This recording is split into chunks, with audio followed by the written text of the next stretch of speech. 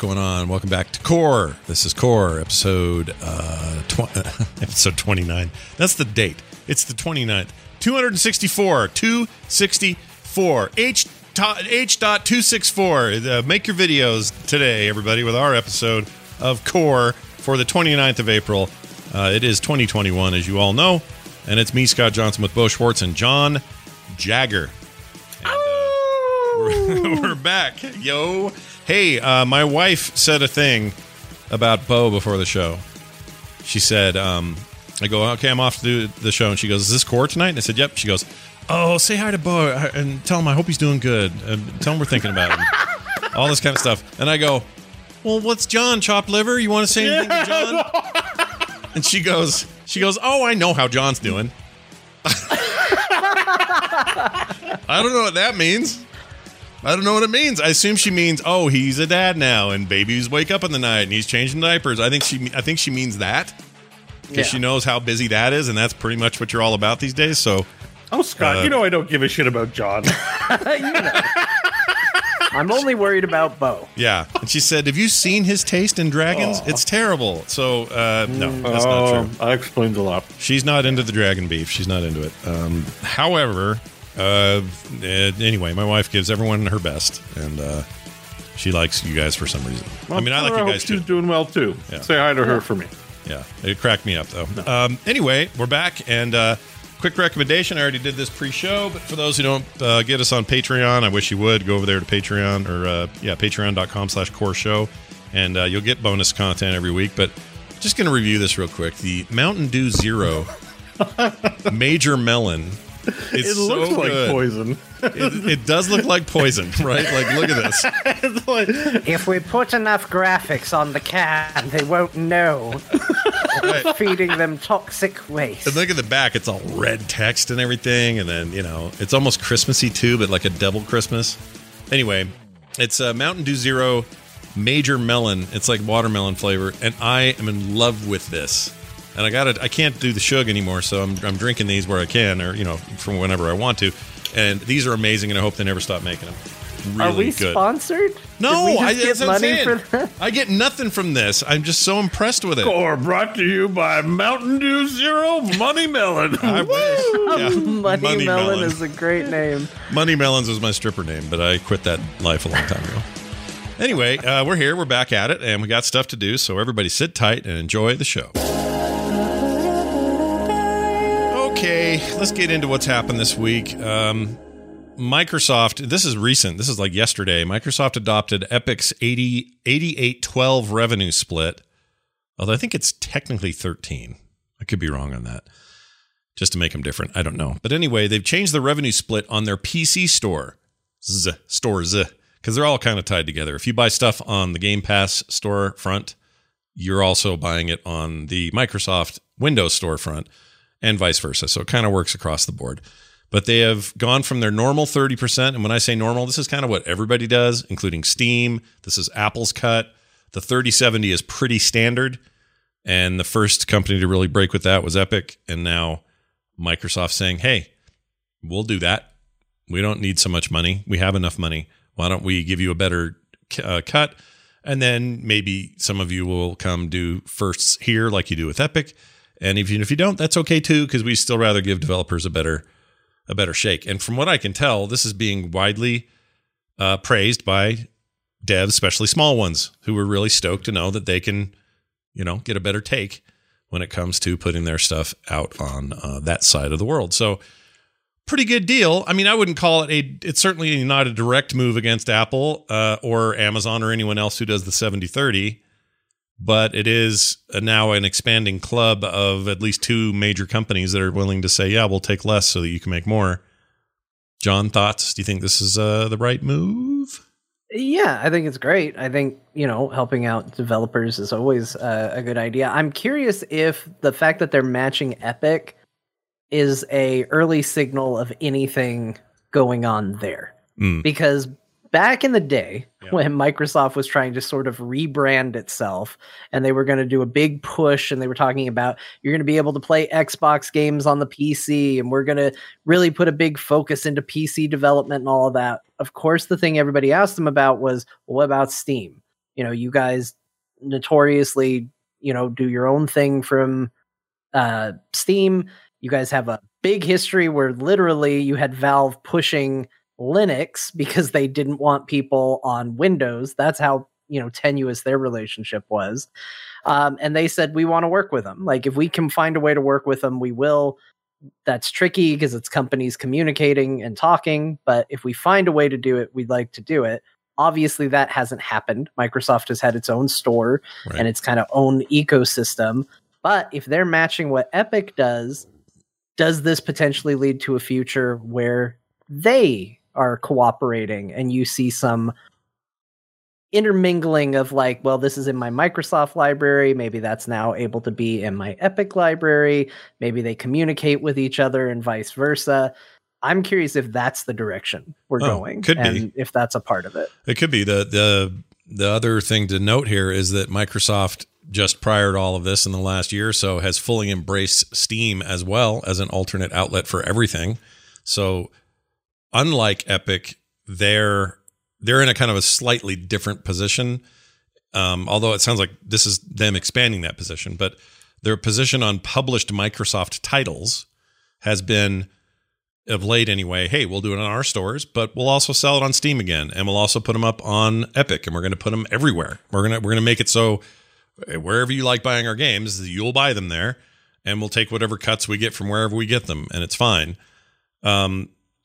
This feels more like a move to say, also, what if our store became more of a destination for you and less of a once in a while kind of place, or only Game Pass kind of place? What if it was more than that? And, them challenging Steam has been long, it's like the holy grail of Microsoft. Are they ever going to do it? They own the platform. Are they going to try to compete in that space? And every time there was any kind of poke at it, it was like nothing. It was lame. And I think this is the right approach. It's like, we're everywhere. Check it out. You want Halo? Look at that over there. It's right there. It's also here. It's also there. It's also here. Oh, it's also on Game Pass. Get it wherever you want to get it. And now they're just saying, you want to buy those games here? We'll give you a better cut. Well, we're not going to give users a better cut, but we'll give those devs better cuts for selling it there. And I think that could mean some exclusives and other stuff. But I hope you're right about interoperability of saves and deciding where the home of that game is ultimately. If you decide, well, I've been playing it on Steam, but I'd really like to move it over here. That would be cool. I don't know. That all seems weird and hard, but maybe they'll figure that out. Bo, do you see? Okay, so Bo's one of our more outspoken critics of like Epic's initial, plan to like flood people with money to coerce them to come over to try their store first and that sort of stuff. You weren't the biggest fan of all that in the beginning. How does it sound now that it's coming from Microsoft and again it's so developer friendly? Do you see it the same or different? Or? I was never against it and always saw that as a positive. I think what irritated me was that Epic's trying to sell it like it's a benefit for me, like come buy games here because devs will get more money. And I was like, I don't care. Like, I'm happy. Like, you're the industry. Like, most gamers don't think that much about what's going on with the industry when they're making their purchases. Maybe we should all care more, but I don't believe we do. So, of note, this is only for the Windows Store sales on PC, like Game Pass. Like, it's only PC games. So if you're buying on Xbox, they're maintaining the 70-30 split due to, I guess, competing. The industry standard is them and Sony, and that's how it goes. Well, and in theory, though, they could alter that if they want. I mean, Sony, you're right. Sony is 30. Everybody's 30-70. So this isn't. It's a half measure, I guess, is what I'm saying, because we kind of nuked Windows Store from orbit last week on, they get more money of what? With I guess all the sales of Sherlock Holmes will, the Sherlock Holmes find a picture game will do, the developers will make more money. Like, I see it as a positive, and it's a move to compete with Epic. And again, it makes me, ask the question, well, Microsoft's doing a lot to make my buying and having games experience a thing. Yeah. Right? Epic's doing nothing. They're just like their client sucks. They're making me have another client. There's that proposition to customers, which is, why do I want another store? Why am I coming here? Out of all the launchers I have, GOG, Steam, Xbox Game Pass now. Like, what's my benefit? My benefit for having the Xbox, I don't want to have the Xbox launcher, but the benefit is, well, they have Game Pass. That's a huge benefit. I pay $15 to get all these games. Right. I'll install your launcher. Right. You know, and there's exclusivity can be a benefit, which is the reason why anyone has an Epic launcher. It's Fortnite exclusivity. I think that's the only place you can get it on PC. Like, you have to install the launcher. Right. That's it. They're not saying like, and we have all this great stuff. I've been on it. The store is hard to navigate. Yeah, it's not great. It's the client. You know, I don't have a friends list. They don't make it easy. I've heard horror stories about all kinds of hacks and stuff with it. Like, I'm not. The only marketing was developers get more money, and I was supposed to go to that client on that basis alone. Yeah. And I just felt like, no, we can expect more. You're competing. Like, give me something interesting. The free games, I think, are what really did it for a lot of people. Yeah. But again, the free game situation, it's like, it's weird because the Game Pass is kind of free games. Like, I'm paying for it, but it's a big selection. Right.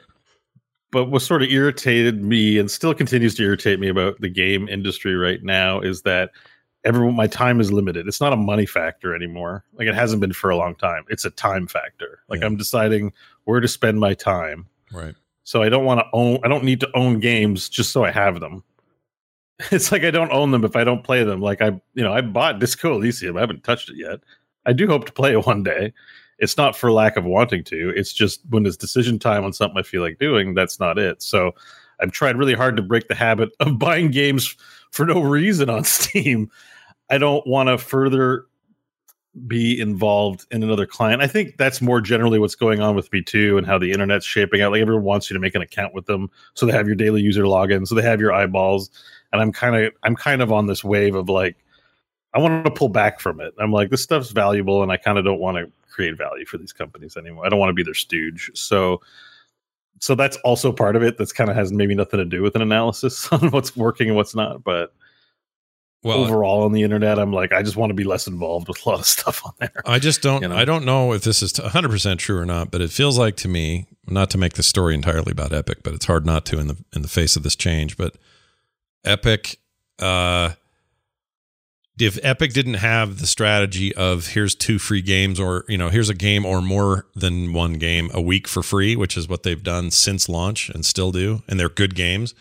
If they didn't do that, no one's going to the Epic store except Fortnite players, and they're just going there to launch Fortnite. Like, which, to be fair, would probably be enough people for them to continue to, of course, justify the existence of a store. Like, that's the thing is, I do think that there's a level of like, oh man, they're trying so hard to get people over here. But I think deep down, they want to build it up. And yes, it's going to generate revenue for them. They're doing it because eventually they want to make money from it. Yeah. They don't need you to go to it right now. Yeah. Fortnite does so much for them and carries them so much that we can all go. In fact, it's exactly what they are doing is we're throwing money away at free games. We're losing a lot of money on this. Isn't that fun? Yeah. Because we're investing it in the hopes that you'll eventually come back. They don't need us desperately going to the store right now. No. They don't. That's the reason they did it. They could make this reasonable bet, and if it failed, it's okay. Like, it isn't that big of a deal. Some of the chat are thinking we're being a bit cynical about a site that gives you a bunch of free games and a better cut to devs. I kind of agree with that. Not that we're too cynical. I think we should be cynical, but I like that Epic gives me 2 free games a week. I go there every week to get them, and there's some on there that I really like, and I've bought 2 or 3 games on the service that were exclusive or are still exclusive there, like Old World, John's favorite title. Amazing updates lately. That thing's really shaping up. Loving it. Can't wait for that to come out. And I was happy to give those guys my money there, and I'm glad they got more of it than they would have on Steam. But knowing this marketplace, they're gonna be on Steam. And in some weird cases, like who was it? Clay's what's their card game? I keep forgetting the name of the damn thing. Oh, like Grifter or something like that. Griftlands. I love it. Yeah. It's such a cool game. But I bought it. I was so excited about it. I bought it kind of sight unseen, kind of like I did with Hades. But I bought it on the Epic Store because that's where it launched exclusively. And then when they got to a point where they were kind of at a point with early access, they were going to launch it on Steam, still in early access, but their official launch on Steam, I get I don't know if it's an email, I don't remember, but I got a thing from them saying, hey, you were an early supporter over there, and we just want you to know we appreciate it. So much so that here's a code for the Steam version. We're not going to make you buy it twice. So play it where you want to play it. Like, that was an interesting move. Not everyone's done that or will do that. I really appreciated it personally, but it also made me ask some questions about, well, are they doing this as a preemptive move to make sure I'm not going to be mad that I got it over there, but now it's on Steam where I would prefer to get it in the first place, and now I'm going to be annoyed that I already own it and it's over there or whatever. And I still not entirely sure what they're doing or why they did that. It did feel like a way of sort of preemptively stopping fires that hadn't been set yet. Because I know players could be. I mean, if you watch that Hades documentary, it's something they definitely are aware of, is that there is a zeitgeist around telling people to, play in a store, in a storefront you don't want to necessarily play in. And I think to the person in the chat, I've already lost, I think it's the P Squared, who said it's a cynical attitude if given to all things are equal storefronts to say, well, I don't care about the developers, so I don't care where I buy it. That is a little cynical, but I also think Bo makes a very good point, which is, like, it's not all things equal. It's saying we want you to download and run a separate store client, and we want you to have this separate thing and go through a whole different process in order to support devs. And while for me, I am one of those people that goes, that sounds like a great deal. I would rather see the developers taken care of than, publishers or storefronts or things like that. I care more about the people actually making the games. That's not an attitude most people have. It's an attitude that might even be a major part of our listeners, because you're people who have gone out to download a podcast about video games. But the audience that plays video games is much larger than the audience that's talking about them and the audience that's listening about them. It's a huge audience, and most of them probably couldn't even tell you what this split was and whether or not it was fair or equitable or who's doing what. Like, they don't know. And so I do think that if you're going to sell somebody on a store, I do think you have to sell something to the consumer, because most people aren't going to go, what's the developer storefront split on that? Like, nobody asks that. Nobody even knows there's such a thing as a split. It's only us who know. And yes, so when you know, do you have a greater responsibility? Perhaps, but the all things being equal thing doesn't stack up for me, because they're not equal. And you could say the simple approach of Epic might appeal to some people. Like, it's a simplistic store without user reviews, without a lot of the tools and searchability and the other things that you're used to on Steam. And I'm a little surprised that stuff hasn't improved much since launch of that thing. Little things here and there have, but I thought we'd see more by now. But regardless, like, it's impossible to call those two services equal just by physical standards. Even if opinions differ about whether it's good to have tons of tools like Steam does or barely any like they do, they're just not physically the same place. And so, yeah, if all things were equal, well, then we'd probably talk about this differently. I look for companies who bring me value, whatever that value may be. Right now, Epic brings me value in free games, so I use them for that, and occasionally an early access title or something I can't get anywhere else. So some exclusive or 6 months in advance version or whatever, I'll do that over there. It's fine. I don't mind doing it. I did it with Hitman 3, and I bought Hitman 1 and 2 for super cheap over there, even though I already had those games on Steam, because I wanted to play it early and didn't want to wait. I wasn't getting the console versions. So there's reasons why I'll spend money there, and I definitely go there to get these free games. My library now over there is massive, and I may never play 90% of them, but they're still there, and I own them in the store. If they bring new value, great. Maybe more of my interest shifts there.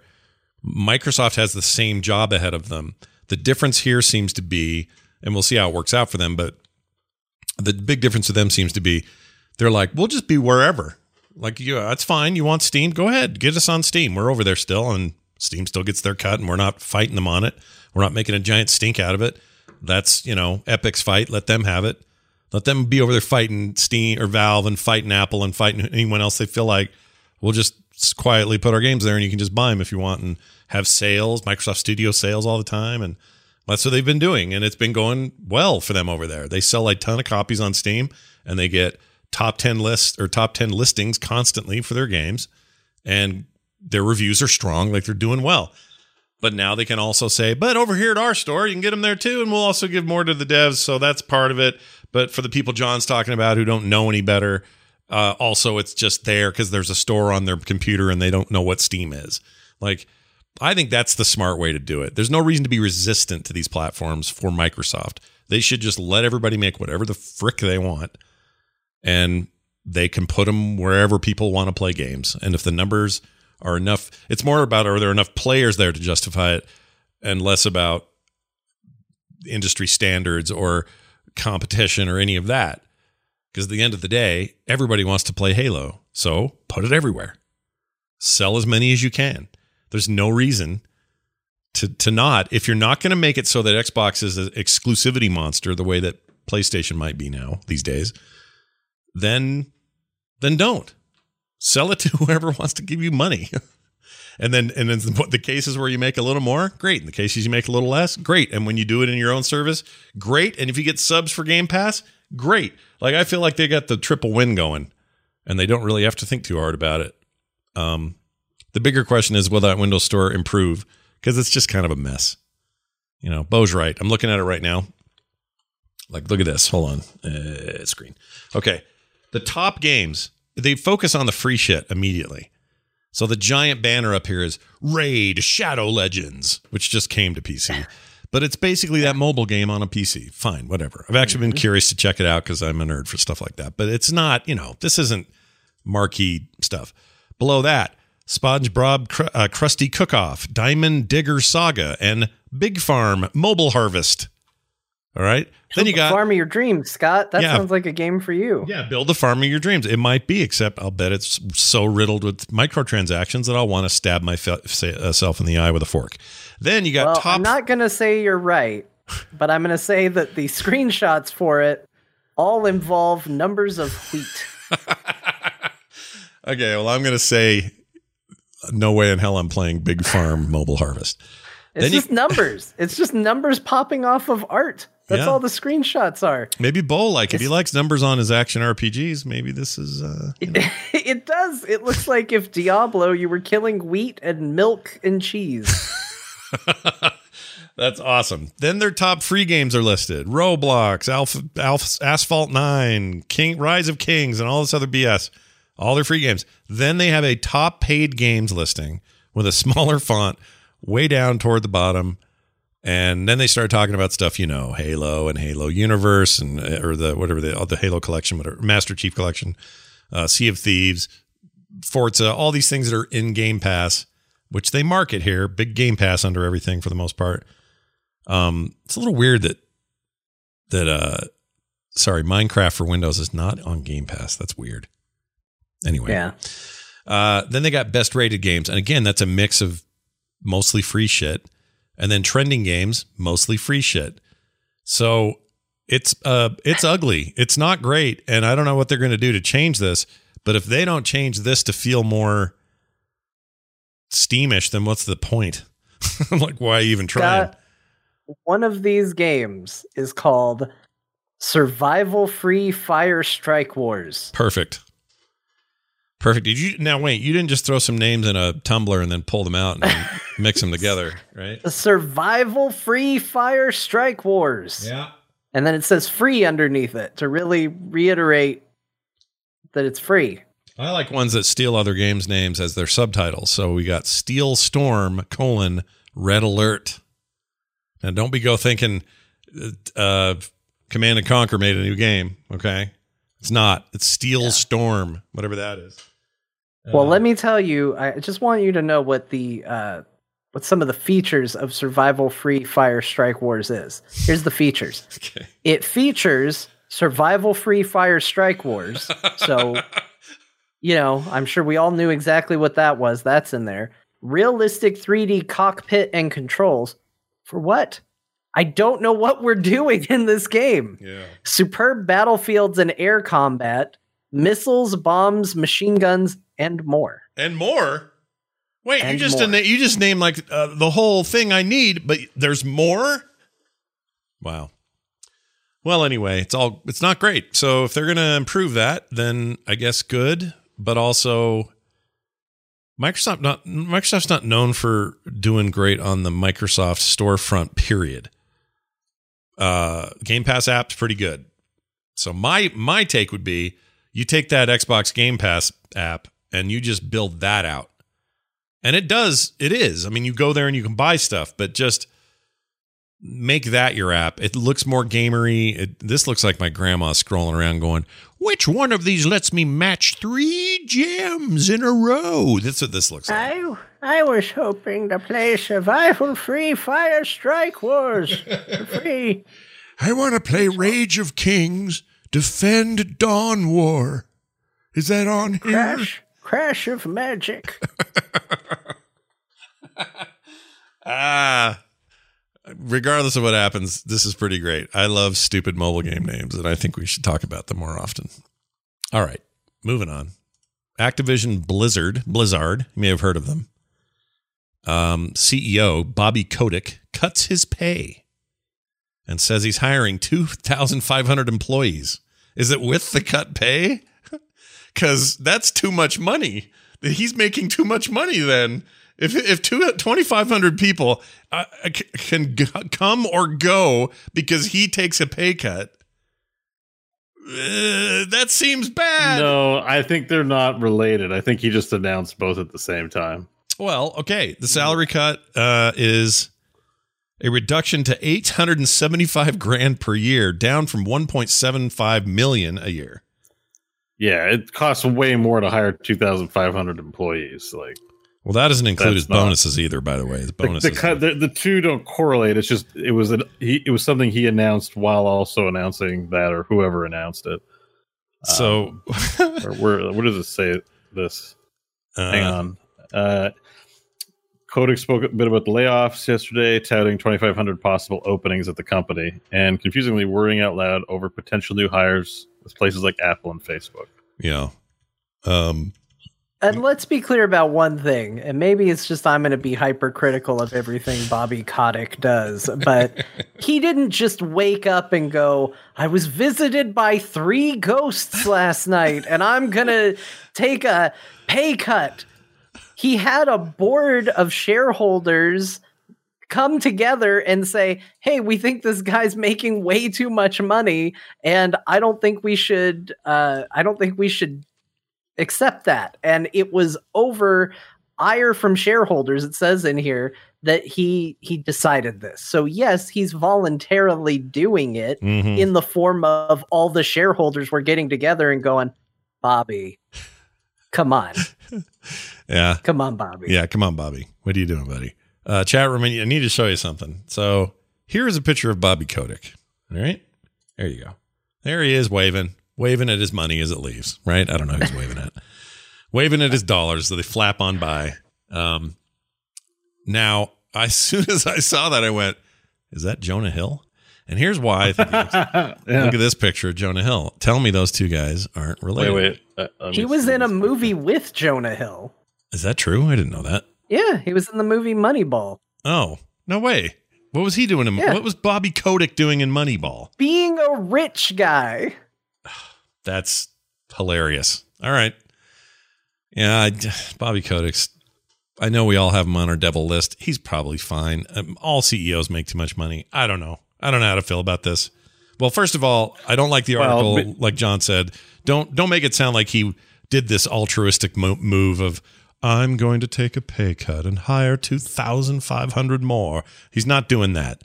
The board said, Bobby, dude, how many jets do you have right now? Okay, that's too many. We're cutting you back. Plus, he's still getting his multi-million-dollar bonuses every year on top of it. And probably own stock options and comps things to the corporate account and not have to pay out of pocket. Yeah. All that stuff happens. I mean, my hope is, and we'll see, but my hope is that with this money cut does come positive changes for, other people in the company. Like you would hope that like they cut this and it's not just a case of, well, let's hire more people. Like you would hope that some of that money is going to go to the people that are working for them because you hear stories. Yeah. And that's my hope. That's what I care more about. Is it fine that they cut his salary in half? Yes. But what they do with that is another big part of it. It's like when Iwata took a pay cut after the 3DS, I think it was, when he said he was going to take a pay cut. And that was specifically tailored to help the 3DS, to help the people that were working in Nintendo, to help meet, what they had promised. And that was positive because you knew where that money was going. We don't know where this money's going. We know Bobby's not getting it. Nope. At least not directly. But that's not a lot of money, though. What does that work out to? Right. It's not not a huge amount of money, though, in this case. No, but in the larger scheme of things, absolutely not. But it's a drop in the bucket. I'm definitely not on the scale for Activision Blizzard. I think the bigger thing is that we sat and watched 2 major layoffs happen at Blizzard. Yeah. Activision Blizzard, and to hear that they're hiring 2,500 people, just like you could have just kept them. Yeah. Like, what are you doing? Yeah, it's a hard thing, man. I don't know how to reconcile. Really uprooted people's lives. For a lot of people, it was a dream job. Big deal for them. I don't know. Some of them make me madder than others. Like I get less mad at. I probably should get mad at all of them equally. I don't know, but I feel like I get less mad at Tim Cook or Satya Nadella or who's the Google guy right now? It's an Indian name. I can never remember. Not Sun. I know what you mean. They all do it, right? This is like the fact that it happens at this company is not like it's something that some earth-shattering news. Right. Like as far as corporate, the CEO of Kleenex could have just laid off a bunch of people and then was forced to cut his bonus and hire back people like that. It probably happens all over the place. But the problem is Blizzard's like home. Like we have an emotional attachment. We play in their world, and then we all. It goes back to the community thing. The whole company has built itself up on community, so it's easy to feel attached to the people that create community. You know what I mean? Like, even though it's virtual, places if you were to go to a bookstore or a coffee shop with regularity, you'd be bummed if someone there got fired from it or if they were going through financial hardship or whatever, because you have a personal relationship. And I just think we have a personal relationship to that particular company who made that particular MMO because they made a community, and not all MMOs have that.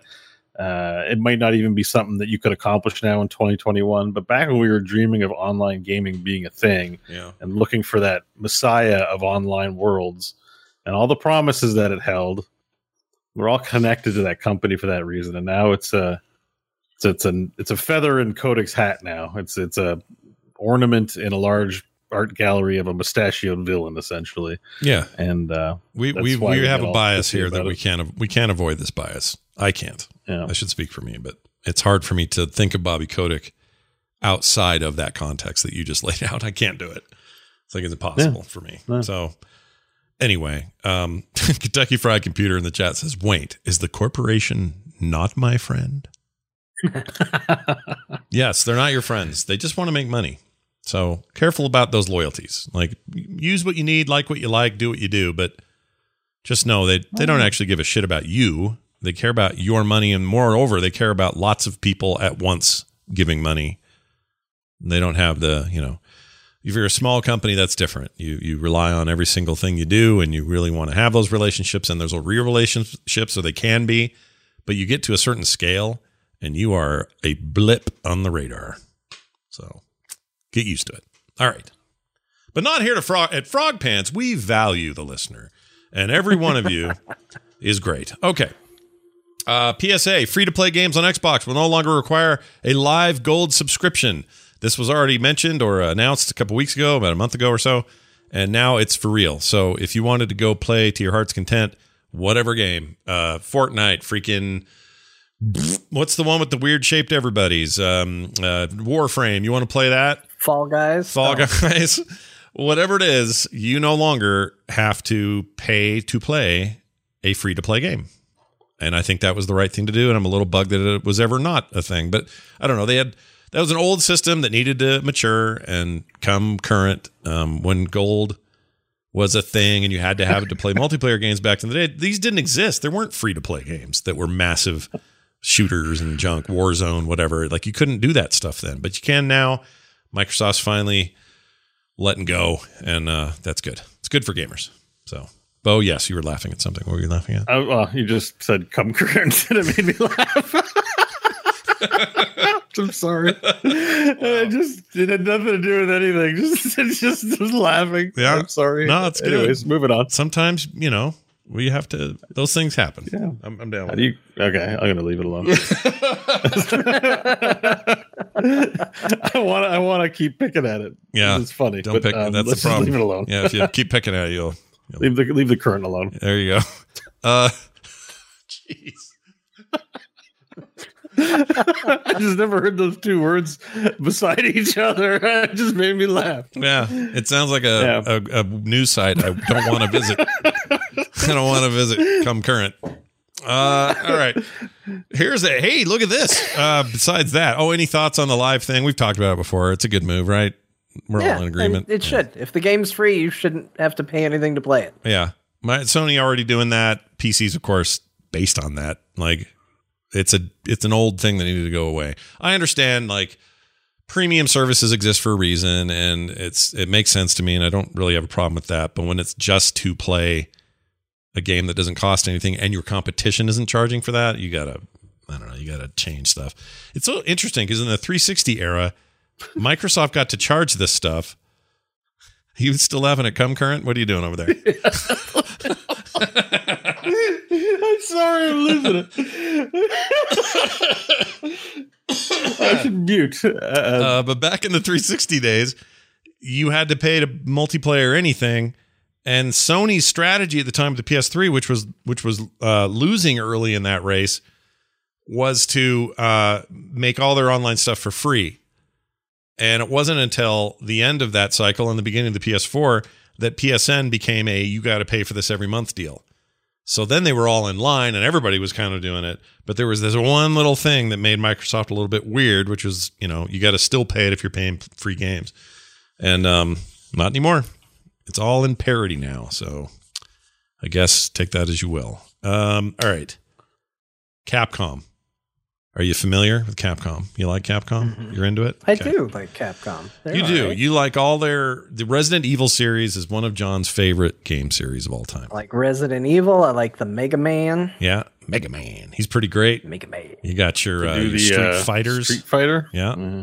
Yeah. You got Dal Sim with his long arms and fat Japanese guy with 100 hand slaps. What's his name? Jim Bob. E-Honda. There you go. Electronic Honda. It's the new wave of cars coming soon. Anyway, he got all the names of those characters backwards, whether you're in Japan or America. That's always fun. It's always good, right? Yeah, Capcom, a storied developer. I don't know why I'm going on like this because there's no really need to. They just basically extended the window to play the Resident Evil Village demo, so they want more people to try that thing out. Either of you try it? So no. The demo's going to be on May 1st, so it hasn't happened yet. You haven't hit it, but they were doing a really dumb thing with the demos for this game. So first of all, the original demo that came out, which was kind of a prologue to the game, came out only on the PlayStation, which is fine. But that demo stuck around. You can play it. You can do whatever you want with it, but it's only on PlayStation 5. The subsequent demos that came out that are coming out everywhere, you only get to play for an hour, which is fine. They're just giving you a section of gameplay and say you have an hour to play in this demo. Yeah. But they were only going to make it live for a single day. And for a period of time on that day. And it was a really stupid way to do a demo, to just basically say, hey, schedule your life around this demo window.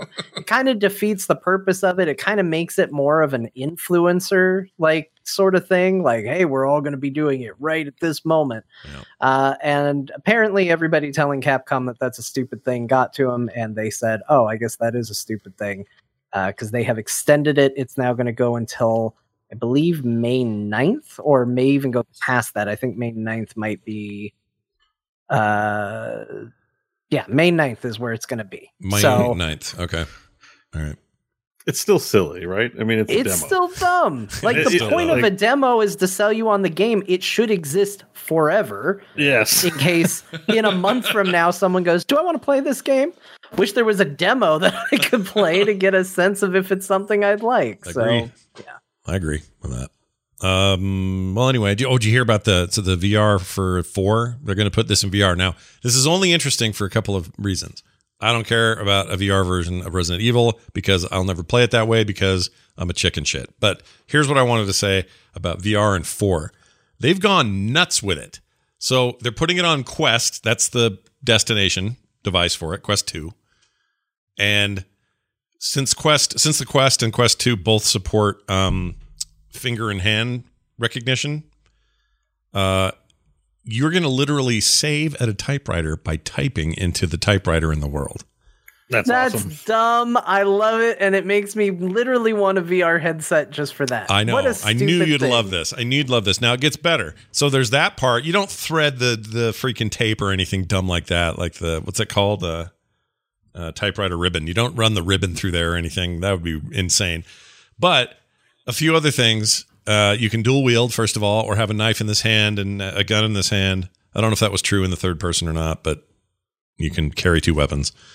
And you see them out in front of you and stuff. They're doing real work with it. But the inventory management, John, famously Resident Evil in general, but that game in particular was like, people compare it to Tetris. You open the inventory, your suitcase looking thing, and a gun fits this way and an ammo fits down this way. And it's like this puzzle in itself of how to keep all your inventory together, which I freaking hate.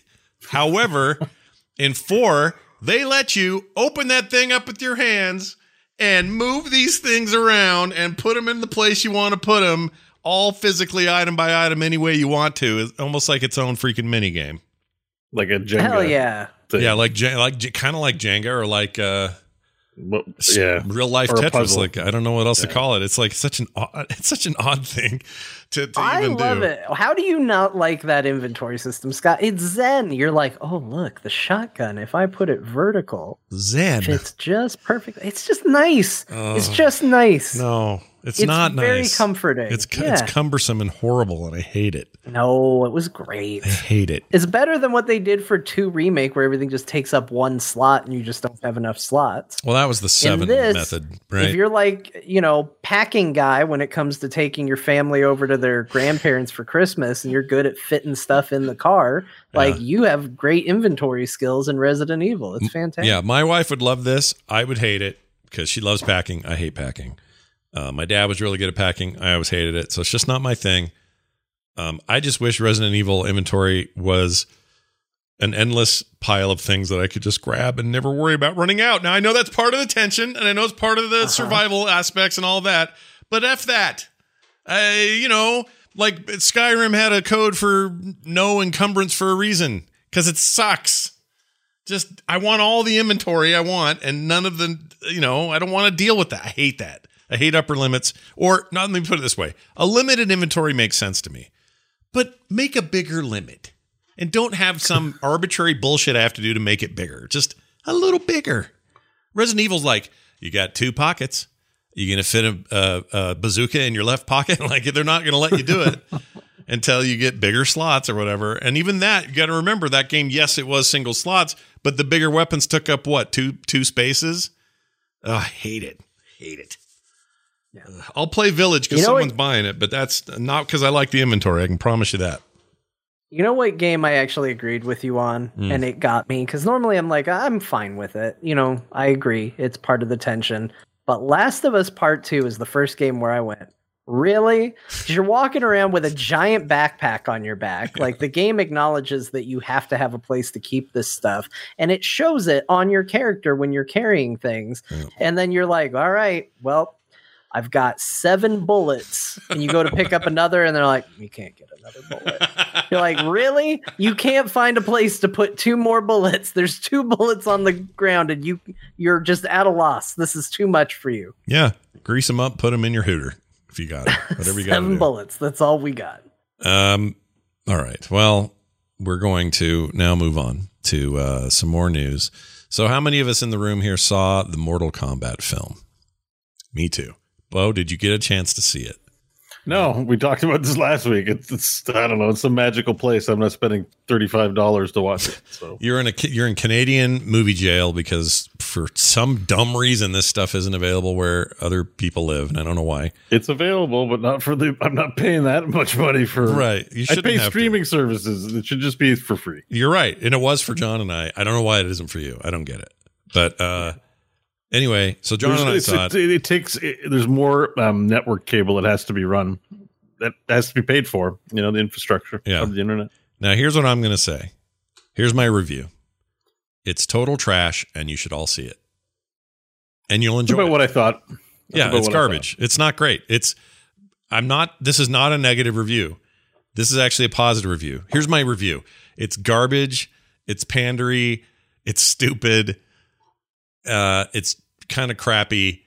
And I'll give it 9 out of 10 stars. Like, I liked it. I really had a good time. Like, I really had fun with this movie. It really panders to people. I giggled like a schoolgirl when Scorpion yelled, "Get over here," for the first time. There's just a lot of stuff like that. And the movie really knows it. It knows that players are watching.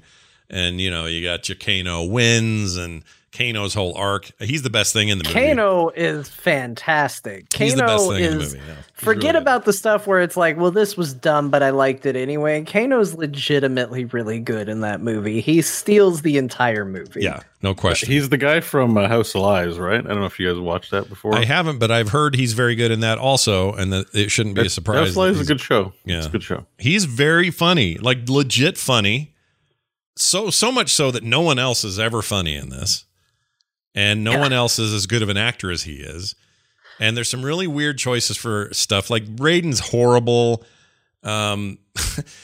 There's a couple of really great fatalities. I hungered for more. I wanted more of that stuff.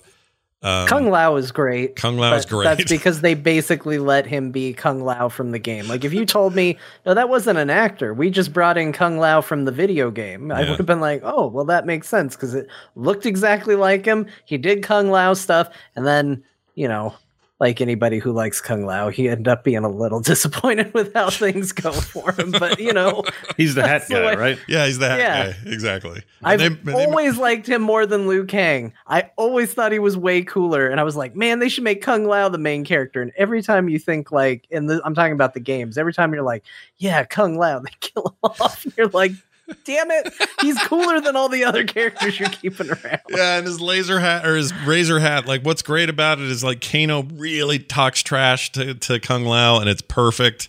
Like it's great. It's garbage, but it's great.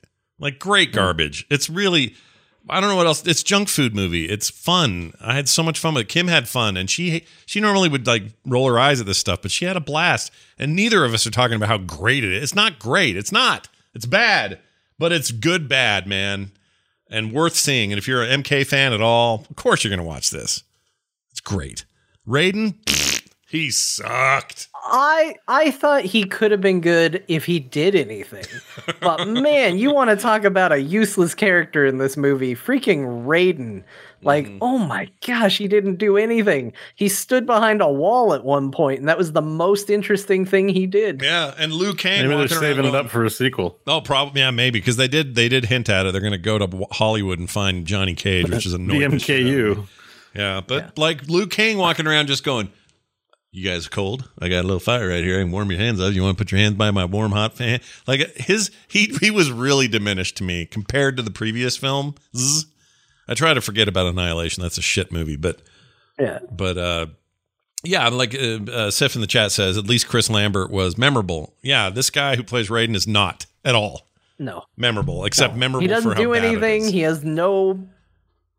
He has almost less personality than the main character of the movie, Yeah, which that is guy- really saying something. Yeah, know that going into this. It's a new guy. It's a character you've never heard of. His name is Cole, and he's basically Black Panther's powers of kinetic ability absorption, and then But does he? Because, like, that's the whole thing about this movie. We need to talk about this for just a second. So the whole thing about this movie is that you unlock your arcana, is what they call it. Yeah. And it's like some special ability that is unique to you because you got mad enough and you were chosen by the Mortal Kombat tournament. yeah. And so for Kano, he gets to shoot a laser out of his eye, and he's really excited about it when it happens. Yeah. So some of them are cool. Some of them make a lot of sense. Some of them don't make very much sense. But I think generally the stuff is pretty neat. The main character, who you're already not going to like because he's not from the game. You're like, who's this guy? Yeah, Cole. And then he has zero personality. Like he's well acted. I like the actor. He's got a good look. Does a fine job with the character. But he has zero personality in the movie. And you're like, sorry to interject this part, but we should be more interested in him because he's the bloodline of Scorpion. Like that's badass, and it never pays off. But anyway, go ahead. Well, and I thought, well, maybe his arcana is going to be like he summons forth Scorpion or something, like something cool. Like maybe that's how they're going to tie it into his dad or something or not dad, but his ancestor, something neat like that. And I'm watching it, and his arcana is he gets a stupid rubber shirt that looks dumb as hell, and he gets some like tonfas that he like smacks people with. Yeah.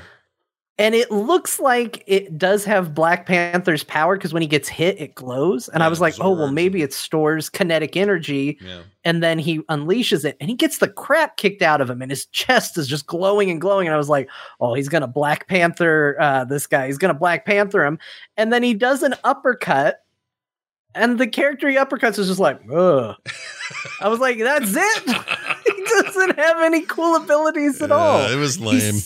He just absolutely sucks. None of it ties into Scorpion at all. It's dumb. I hated the main character so much, but I'm with you, Scott. It's kind of like the last Star Wars movie for me, where it was like when I was done with it, I was like, oh, that was fun. That was a really good time. When I think about it, I'm like, oh my God, what a nightmare this movie was. Like if I really think about it, I'm just like, there's so many problems. There's so many issues, but I had a good time while I was there. And I had a similar experience. My wife, who typically avoids all things Mortal Kombat, she watched it. She had a good time. Her son watched it with us. She wasn't watching it initially because she thought it was going to be too gory. Yeah. And she almost had it confirmed when she's like, how you guys doing in there? And he yells out, oh, we're just watching a guy who got his face cut off. Oh, yeah. That was a pretty good moment. Don't tell your mom that. Yeah, don't tell her that. This is our secret. It's like it's got some good gory moments, which it needed. It is R. I'd call it hard R. And that was my problem with the 90s movie, is it just never felt very consequential because everything was PG-13 in that movie. And I think this one was right to do that. But I am never going to tell you this is like a great movie. I'm going to tell you it's a good time, and that's about it. It's a fun time. And I still think the 95 movie is better. Yeah, it's so hard. I mean, right now, this is rated higher than the other two in terms of total review scores. That's pretty bad. Yeah. It's the 95. Yeah. I mean, you're splitting hairs here. I haven't seen it, but I'm like, well, that's saying much. I liked the 95 movie. I think the problem is, like, the 95 movie doesn't try to rise above itself. And therefore, when it is exactly what it's supposed to be, you're like, okay, yeah, it's cheesy, but that's fine. That's what it is. This movie tries to pretend it's not what it is sometimes. And I think it falls flat as a result, more often than not. Yeah. I think this movie should have probably just been a little more, we know this is stupid, but just go along with it. Like at times it seemed embarrassed of itself. They had to throw in a joke about combat being spelled wrong. And it's like, don't be self-aware. Don't do it. Just go, no, it's Mortal Kombat. And if somebody in the audience is going, why is it spelled with a K? That's their problem for not knowing. Yeah, that's not on the movie to explain. That's on the audience for being too stupid to figure it out themselves. Yeah, I agree with that. I had a fun time. The only other thing I would say is the special effects were really great. This is the best Goro I've ever seen. Goro looked good. He looked great. Looked really good. He sucked. He's a shitty fighter in this, but he was defeated by a barn and a housewife. Yeah. And a rubber shirt. Yeah, it's pretty bad, that part. But he looked amazing. I think all the effects looked pretty great. And Jax had potential, but they blew it with him. They could have his origin of his arms, which is kind of retconned here, was good. But then they just took forever to get to any kind of resolution with him. And it turned out his chakra, or whatever it's called, what'd you call it? Arcana. Arcana, yeah. His thing turned out to be better robot arms. Like he had robot arms from his arms being shattered and torn off by Sub-Zero. So these monks put on these like robot arms that were kind of more akin to something like Furiosa would wear. And they were real, kind of janky, looked like old parts from like lawnmowers or something. And then they kind of made him stronger, but not really. And then when his thing finally kicked in, all of this cool robot and steel and chrome started ripping out of himself and building better Jax arms. That's a dumb idea. That's dumb. I thought that was okay. Because the Arcanas are there to... It wasn't as dumb as Rubber Shirt Arcana. No, you're right. Rubber Shirt was shit. It looked like the texture from some old... It just was bad. Oh, it was so bad. And he did have a really great line when he smashed the head and was just like, "Yeah, these effing work." Oh, do you know who that was? The head that got smashed? That's Rictus from Mad Max Fury Road. He looked familiar. Yeah. Playing. I've got a baby brother, and he's perfect in every way. That guy. That's him. Yeah. General something. They had some. For a movie that did not have Johnny Cage, which is a crime. Yeah, that's a big... They had Natara, and they had General whatever.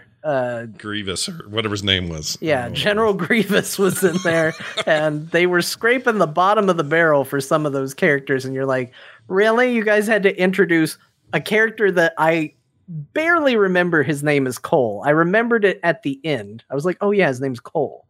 And some like real third stringer characters, and you don't have Johnny Cage in here. What are you doing? Didn't they retcon Katana's? I mean, they made her the Baraka hybrid face. No, that was Melina. Oh, that's okay, because there is a clone, but Katana isn't in it. So Katana's clone is in it, but not Katana. Oh, all right. Well, and the Johnny Cage thing, I think they're safe. He was. The very end is like, I'm going to Hollywood, and then they show a picture of Johnny Cage's latest movie. And so it's like, oh, you're going to go find Johnny Cage, and then roll credits. So they want to do a sequel. They'll bring Johnny Cage in, and that's probably good because Kano's dead, and Kano was the funny in this movie. In the next one, hopefully, whoever plays Johnny Cage is actually funny, and they pull that off, and that's your guy for that movie. I don't know, because with Kano gone, you lose a lot of this movie. Like... Yeah, they can always bring him back. They can, that's true. There's the Netherworld. Yeah, they just go down true. there and they're just like, oh, hey, Kano. And he's like, I'm back in your effing movie because you all effing suck. He just cuts the whole thing. I loved it. I mean, have you played any of the recent campaigns? Oh, yeah. Scott? I love that stuff. Yeah. I mean, it's just so stupid. Like, they die, come back, they turn into dark versions of themselves. And yeah. Those are better, though. Those would be better movies than the movie. They are better movies than probably what you watched, just that they weren't live action coolness, that's the... I don't know why they don't do that. Like, just work with some of those writers and make that ridiculous thing, because that I think I would appreciate as a fan. That's sort of what I was expecting. I mean, I'm not surprised it didn't end up that way, but I was just kind of expecting that. Like, the combat's coming. Oh no, and you get teleported and it's just fighting and ridiculousness. I don't know. Yeah. It sounds like they tried a little bit. They did. And toward at the end you got you get what you come to Mortal Kombat for, which is your two main ninjas in a big fight. So you get Sub-Zero and you get Scorpion and you get Come Over Here and you get Frozen shit and all that. And that fight was great. It was really fun. I think Sub-Zero could have looked a lot better. I thought that Scorpion looked great, like costume wise. And I kind of wish they'd have made, I don't know, Sub-Zero looked like a guy that was just constantly, his eyes were propped open by toothpicks and he was in the tightest little suit he could wear. And he should have looked just looser and bigger and, I don't know, more like also, maybe put a little color in your movie that's about colorful ninjas. Yeah. I mean, Mortal Kombat, notorious for rainbow ninjas being in it. And they really went to the Zack Snyder school of coloring your movie where it was like, yeah, Scorpion's yellow, but Sub-Zero doesn't seem to be wearing any blue whatsoever. Yeah. Which is weird. There's no color in the movie, really. It's kind of except for that shirt, I guess, is kind of colorful. And Liu Kang. Yes. Okay, Liu Kang's played by this actor who looks like he's the shape of an 11-year-old until he flexes. Yes. And then I wanted to talk about this my because it's gosh. shocking. It's shocking, dude. I was like, who's the string bean they got to play Liu Kang? And then he gets ready for a fight and he goes, "Whoa," and you're just like, And you're like, oh "Ah, my God. he's gonna explode." It's like being at a Gallagher concert in the front row. You're gonna get wet. This guy's gonna pop and excrete on everybody. Is that his Arcanum? No, it was just Like that is like it's not CG muscle. no. His is fire. No. His is chucking fire at everybody. Oh, right.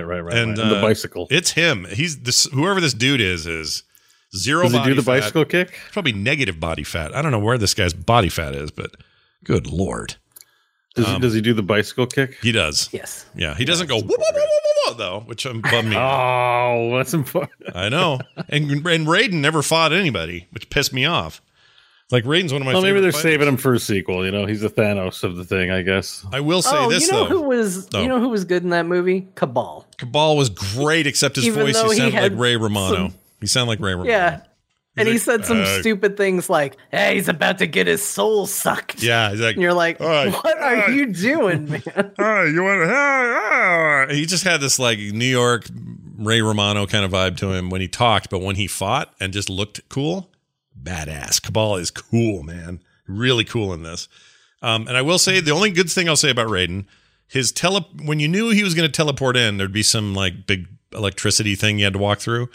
Those effects were badass. They looked really cool and like, I don't know, made the hair on my arm sit up because it just looked like everyone's going to die from electricity shock. But that kind of stuff looked great. But he was just what a deadbeat. What a terrible character he was in that. So bad. Yeah. Shang Tsung wasn't very good either, No. but I feel bad for the Shang Tsung actor because he had huge shoes to fill, and I would say he had an impossible.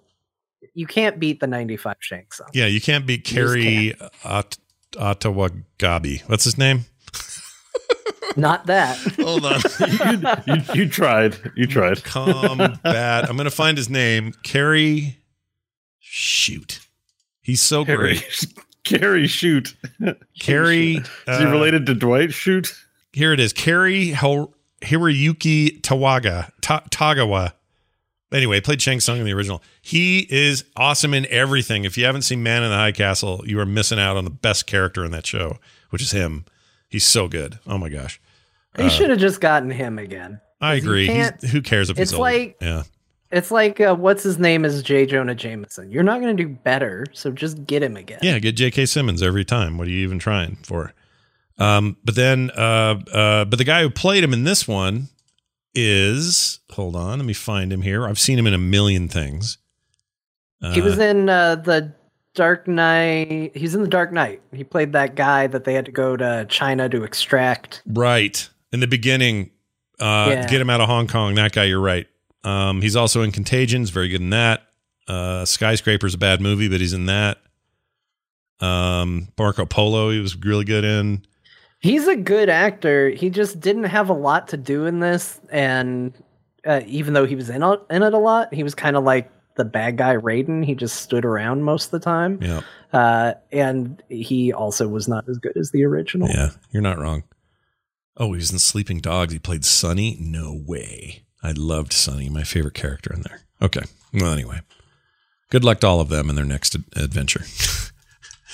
And I hope they bring Kano back because he was legit funny, dude. Like, really funny.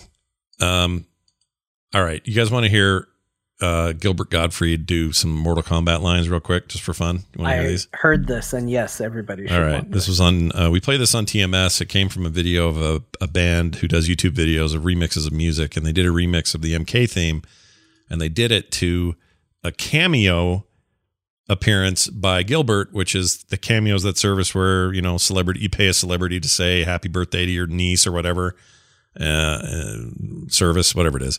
He did a bunch of MK stuff, and here's how it sounded. Mortal Kombat! Fight! Finish him! Test your might! Excel! NT! Kano! Liu Chang! Raiden! Johnny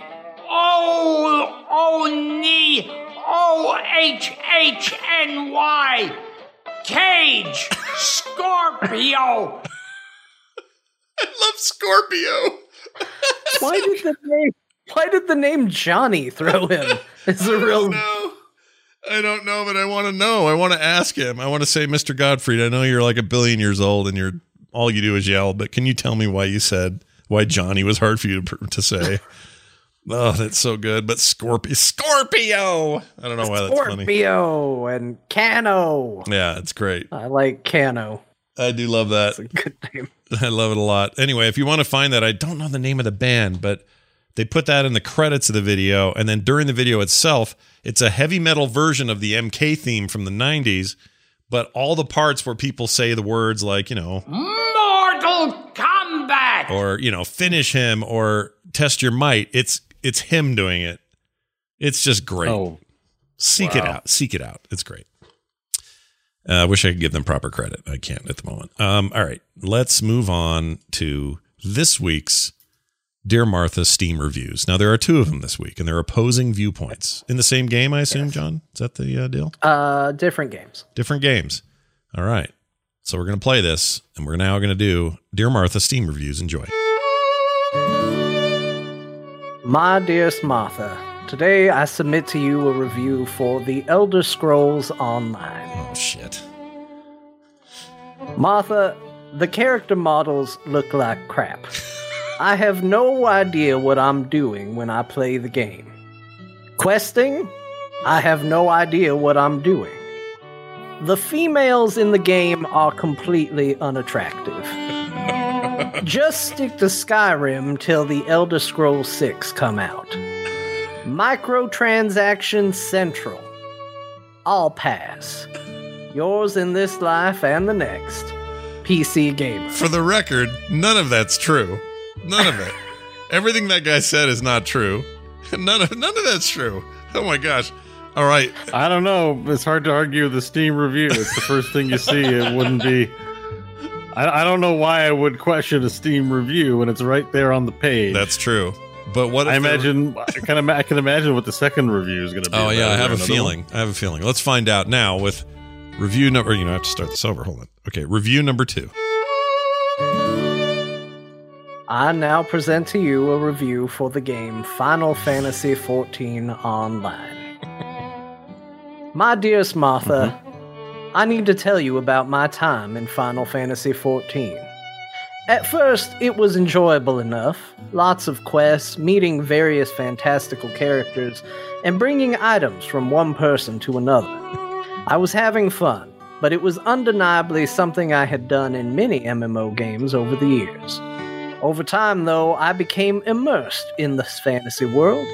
I started to get what set this MMO above others. In a word, it's just fun. This game is less worried about bringing people together to bang their heads against the walls of multiplayer content.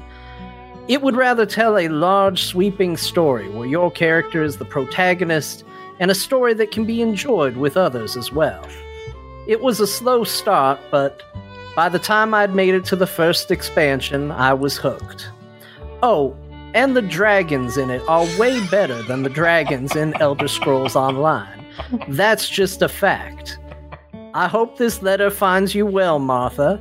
I don't suspect I shall see little Timmy, Sally, John, Leviticus, or yourself again.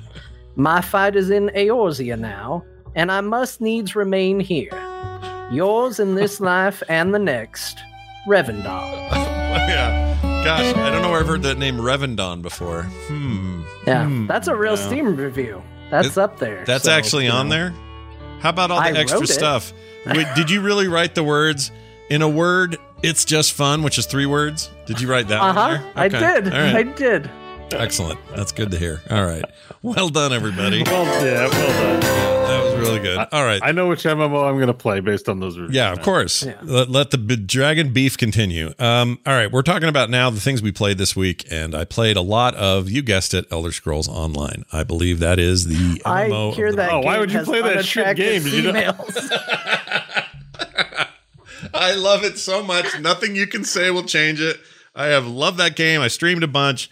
I'm having a blast, and everything about that other review is wrong. That wasn't you too, was it? That was some other ding. No, that was a real Steam review. Well, I don't think mine, John would write something was... like, I'm not going to play this game because the females are ugly. Yeah, it doesn't sound like that at all. Yeah, that seems like a real. It's so wrong. On lots of levels. Anyway, been playing that a lot. Not much else to add this week except just seeing some really cool stuff. And I think my favorite zone and expansion of that game so far is Elsewhere. The Elsewhere expansion is just my jam. Oh my gosh, it's like everything's set in like Monument Valley, Southern Utah, beautiful Red Rock. I just love that stuff. So anyway, that game's great. And then I did a weird thing.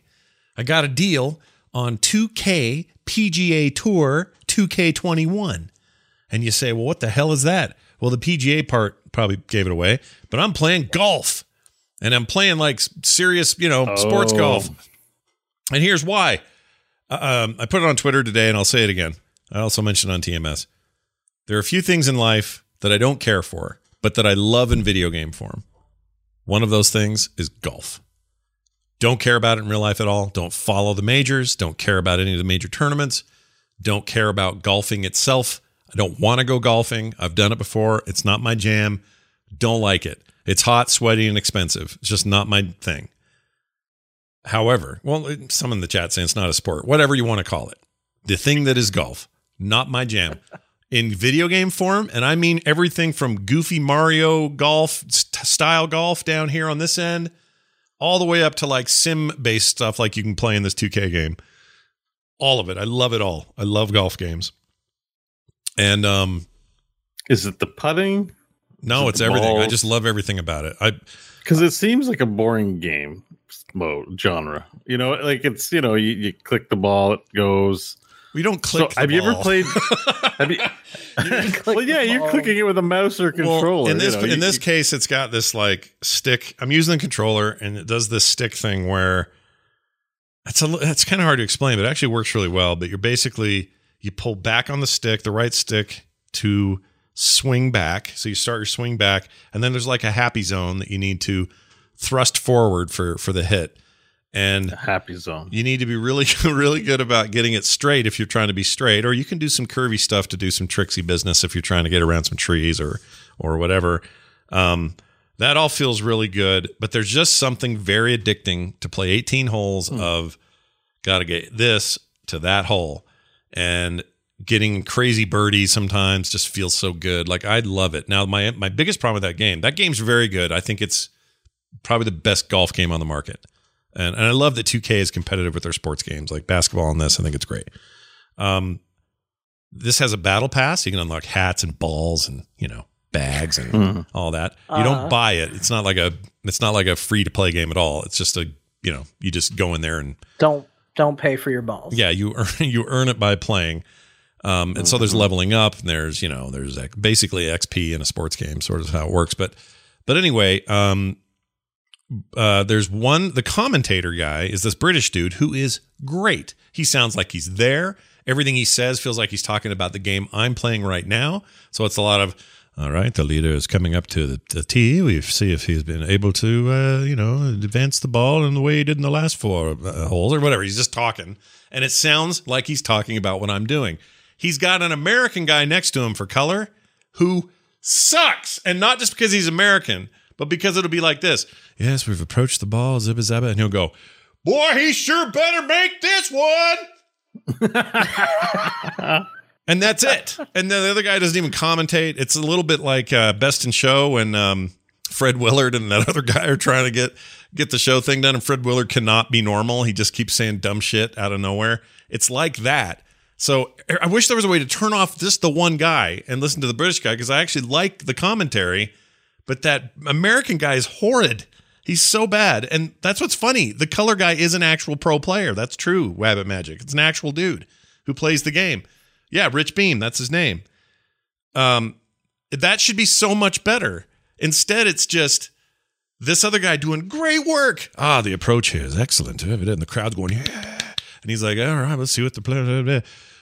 Boy, I hope the wind don't blow it again, or whatever. Like just some shitty thing out of left field. It's so dumb. But anyway, Small thing, not that big a deal. The gameplay's great. I love golf. I can't wait for Mario Golf coming out on the Switch. I love Golf Story on the Switch already. It's a fantastic little RPG golf game. I like all forms of golf. I used to spend hours on the toilet playing Mario Golf on my Game Boy Color back in like 98 or whatever that was. And I could do that right now. Just put it in my hands right now. This game is on the Switch, but I got such a good deal on Steam that I was like, I'm doing this because that game's $60 and I got it for 22 or something. Oh, So that's a good discount. It was a good discount. I will always have a soft spot for golf because golf is the reason my household had a Sega Genesis. And I will always be thankful for the wonderful game of golf for bringing that into our lives. There you go. See? Sometimes golf we got a Super Nintendo. Yep. And we got some like PGA Tour, the Masters or whatever, it was on SNES. And it was such a slow, bad golf game, which is what my dad played. Yeah. He was like, what is this garbage? Are there no good golf games on the Super Nintendo? And so we saw some ad for one on the Genesis, and he goes, that looks like a golf game. So they went out and bought a Sega Genesis just so my dad could play a golf video game. And as a result, I ended up being a bit of a Genesis kid when I was a kid. That's hilarious. I didn't realize. I knew you were a Genesis kid, kind of, and I was a Genesis guy, sort of too. But that's an interesting catalyst for why you ended up more Genesis than not at the time. Yeah. Huh. He used to play. We used to play golf games on there all the time. I remember as a little kid, I used to just crack up laughing because there was a golfer named Fuzzy Zoller or Fuzzy Zeller. Yeah, Fuzzy Zeller. I used to think that was the funniest damn name that ever existed, and I used to just make me laugh every time. It still is Fuzzy Zeller. Like, who's called Fuzzy Zeller? Yeah, it's a That rare guy. name. Weird. Is that a real? That's a real guy, player. or Oh, is yeah. it a made up thing? No, that's a real dude. That guy exists. Yeah. What I was going to tell sorry, you. Fuzzy. Your name's funny though. Your name is weird. So I made a golfer who looks like a slightly short-haired version of The Witcher, like Geralt of Rivia, and I named him Jim Ballhucker is his name. So I made my own guy. I'm not playing no pro. Oh, look there! It's Jim Ballhucker It's old coming Jim out Ballhucker. onto the green pitch. That's right. Here, chat, you can kind of see Jim Ballhucker. It's not a great shot. Can you guys see him? Oh my That's gosh. Jim Ballhucker and his glowing white hair. Yep. It looks like somebody used the erase tool where they wanted the hair to go. There's a little bit of purple I think highlight in that it. he dyes his hair with whiteout. I really like him, and he's stupid, and that's the other thing is you unlock the most ridiculous golf clothes, and it's just fun to like wear them. There's also a course maker, and I think you can share those online. So I'm excited to like play some people's courses. That's when things get real goofy, but they're based on real locations, actual Trash in courses. different places. Yeah. But it runs really sorry. smooth. It's like the smoothest game of golf. And the other thing is there's not a lot of downtime. Like golf games, like John, the one you were describing earlier, and some of the EA efforts have always had a lot of between stuff, cameras switching and just all that. This game gets right to it. And if you want to skip a little flavor video, you can. It just, and you're in. You don't have to wait for stuff. Oh, another thing I like is in the putting, which in any golf game can be the trickiest bit with inclines, declines, and distance and all that. This has this cool feature, and maybe the other games do, and it's just been a while since I've played them, but you line your shot up and you think you've got a pretty good shot, but you're not 100% sure. You hold down the A button. I'm not sure what it is on keyboard, and it will do a white line from where you would putt to where it ends, and you'll see if you're going to hit it or miss. Now, if you're going to hit it, great, go ahead and just make the shot. But if it's off and goes to the left or whatever, now you're like, and you can only do this once. You can't just keep doing it till you get it right. So now you're like, well, if I shift this much to the left, I think that's enough to compensate. So you try to do that the best you can, change the how hard you're going to hit it, all this stuff, and then hopefully you make it. It's made for these near miss shots and sometimes crazy go-ins that have been like elation level excitement for me down here. My wife's like, what are you doing down there? I'm like, I got a double birdie on the third hole on whatever place it was. And she's like, oh, I'm glad you don't play real golf. But anyway, and I don't like real golf. So this is where I'm happy to be. And it's very good. And I'm going to play some community members. A few people out there have been poking me saying, oh, I got this game we should play. And you can do all the multiplayer, head to head, teams, scratch matches. There's different modes. It's a nice Well, it's a nice package, if you don't mind me saying. It's a nice package. Yeah, nice package of Package balls. of balls. Yeah, I like it a lot. And I did play, John, I meant to tell you. Yeah, high five, John. We did A little. I wanted to do a little follow up with John. I did install and play the baseball game on Series X, and I also quite like that. I think that game has a mode that's basically a not arcade mode, but they call it something else. Well, I think it's just called retro mode. Battle Royale. No, it's like retro mode or something. And I think retro mode is super cool because it just plays like an old game, like an old arcade baseball game. And I think that might be my favorite way to play it because it's just quick. It's just fast, and you're not those cabinets with the big trackballs in them. Maybe. Oh, I remember those. Those were great. Or you just like Where are they? I never tried them. I went golf and walked But I always thought it was weird seeing them. There was a big ball. I'm like, where's the joystick? Like, what? I remember wondering about what you did with that ball. Yeah. But anyway, it's good. I like that too. I'm in the mood a little bit for some sports business, so we'll see what else tickles my fancy in the next little while. I did also touch on a little game, brand new indie game just launched on Tuesday called Obsidian Prince. And I'm going to do a full review on the Boop Show next week, which is all about indie games. So you're going to want to listen to that.